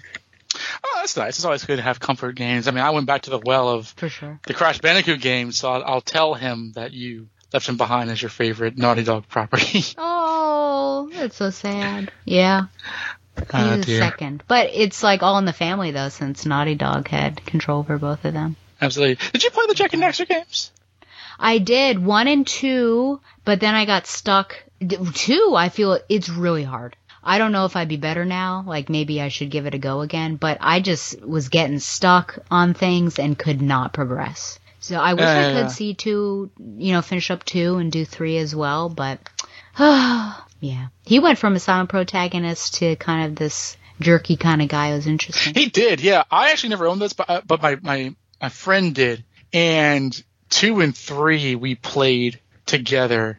And that was interesting too. That was a series that, like, it started off with a pretty breezy tone, and it got darker as it went on, and that was sort of like, I think that's maybe in the air about things at the time, but like that was pretty interesting, and I think that was Naughty Dog sort of stretching their muscles in terms of storytelling, because the Crash series, the Crash series is a cartoon. There's nothing really worth mentioning in terms of a story, I think, as great as it is.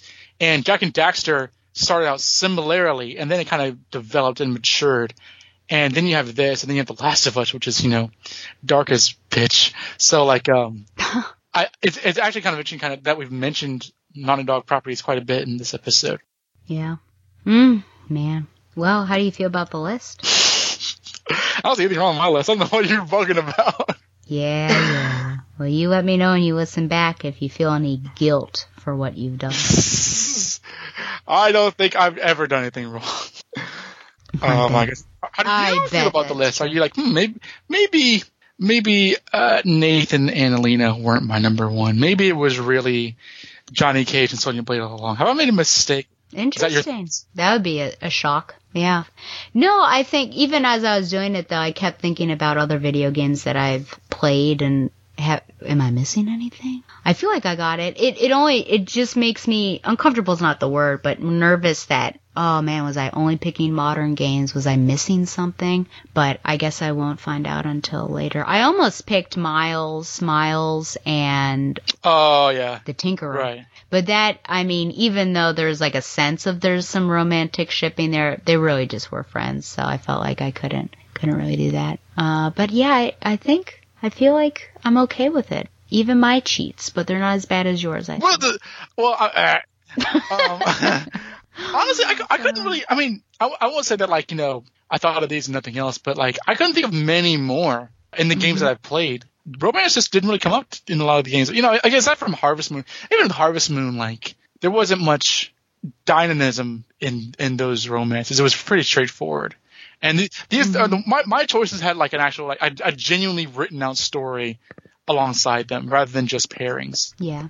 So like everything else, like, I'm a huge Street Fighter fan, and I know in some of the fandom there's like, oh well, Ryu and Chun-Li, but that doesn't exist. That's not a thing. So I couldn't really like go towards that well because there's nothing to really talk about there aside from just fan art and stuff. Mm-hmm. No, so it's not really a ship anyway. So that's why I said this is actually kind of tricky for me, but I still believe in my list. Like I said, like, like the Boss and Naked Snake, they're not really a couple, but they are a couple. And I think that like it's sort of like the friends turn enemies turn, like that's sort of the passion between that relationship. I think really drove it to stick into my mind. So like, but yeah, stay mad if you want to about to play Cloud to stop. Yeah, I know you don't care. Yeah. Well, as always, though. It's been fun. Oh, I hope so. I'm glad. I had fun. I'm not surprised we went as long as we did. But no, part of that's my fault. But like, it was fun all the same. Yeah, for sure. Where can listeners find you and support you? Well, it'd be nice if they could support me. You can find me in a few places. You can find my written work at DC Infinite, of which I have recent work to be read on there. My name is credited on there. I am reviewing the awesome Nightwing series by Tom Taylor and Bruno Redondo over the BatmanUniverse.net. My main gig is co-hosting with Harrison Chu questions we don't have answers over at QNoAnswers.com. Our most recent episode was sort of us taking the pulse of how the world is in regards to several things going on. And at various points we talk about like Joss Whedon and Pokemon and various other things. So that's our most recent episode as of this recording. And that's pretty much it. I mean, I'm on Twitter, DonoDMG1, so feel free to dox me there. I heard that you're going to have Joe Rogan on as a guest on Quinoa. You did? Really? Who told you that?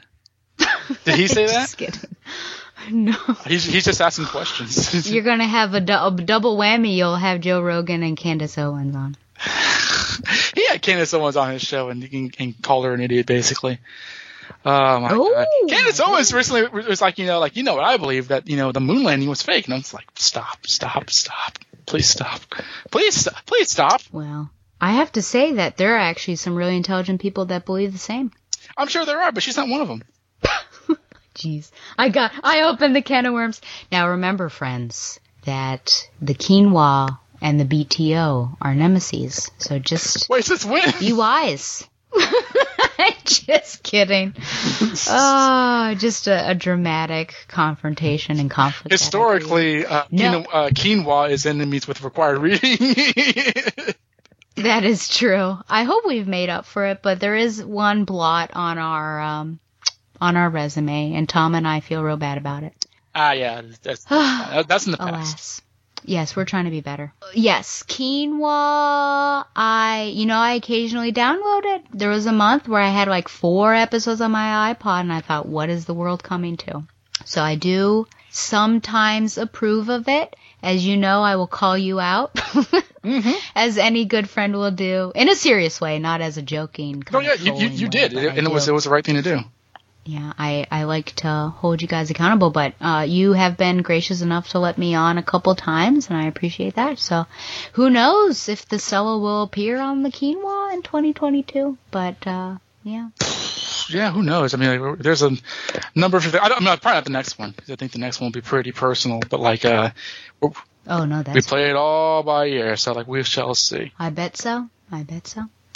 Well, remember, you can send any questions or comments to backrolltooracle@gmail.com, like the show on Facebook, or follow it on Twitter @backrolltooracle. I've been tweeting. I should have done a live tweet session while I was doing this, but I did put 2 tweets up. I thought one would have been sufficient, but then Donovan went and did what he did, and I had to tweet around.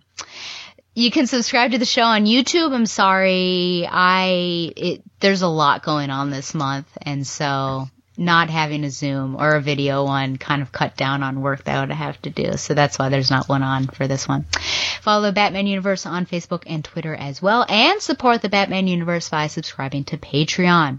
Once again, thanks to Mile High Comics by sponsoring Backroll to Oracle, the Barbara Gordon podcast. If you say what I think you're going to say, I'll be strangling you. But fly next for Until next time. I'm winking. Fly on, Batgirls lovers. Oh, he's going to say T-Fight. Fight on, Final Fantasy shippers. Oh, man. Just plain Barbara Gordon, masquerading for a lark as she rides into the night on her special Batgirl cycle. Who knows? Is the dynamic duo destined to become the triumphant trio? Only time will tell us more about this dazzling daredoll. I love a happy ending, don't you? The internet's rife with footage of Spider-Man chasing the Black Cat across the rooftops. And apparently there are hordes of young people cheering them on. They're called shippers. No, that has nothing to do with boats. It's short for relationship. As in, they really want Spider-Man and the Black Cat to be together romantically. Or they really don't. And they have quite intense arguments about it. Flame wars, I believe, is the term. You know, in my day, we didn't have time for flame wars about shipping. You know why? Because we had jobs. So here's J. Jonah Jameson's public service announcement to our youth. You're into shipping? Join the Navy!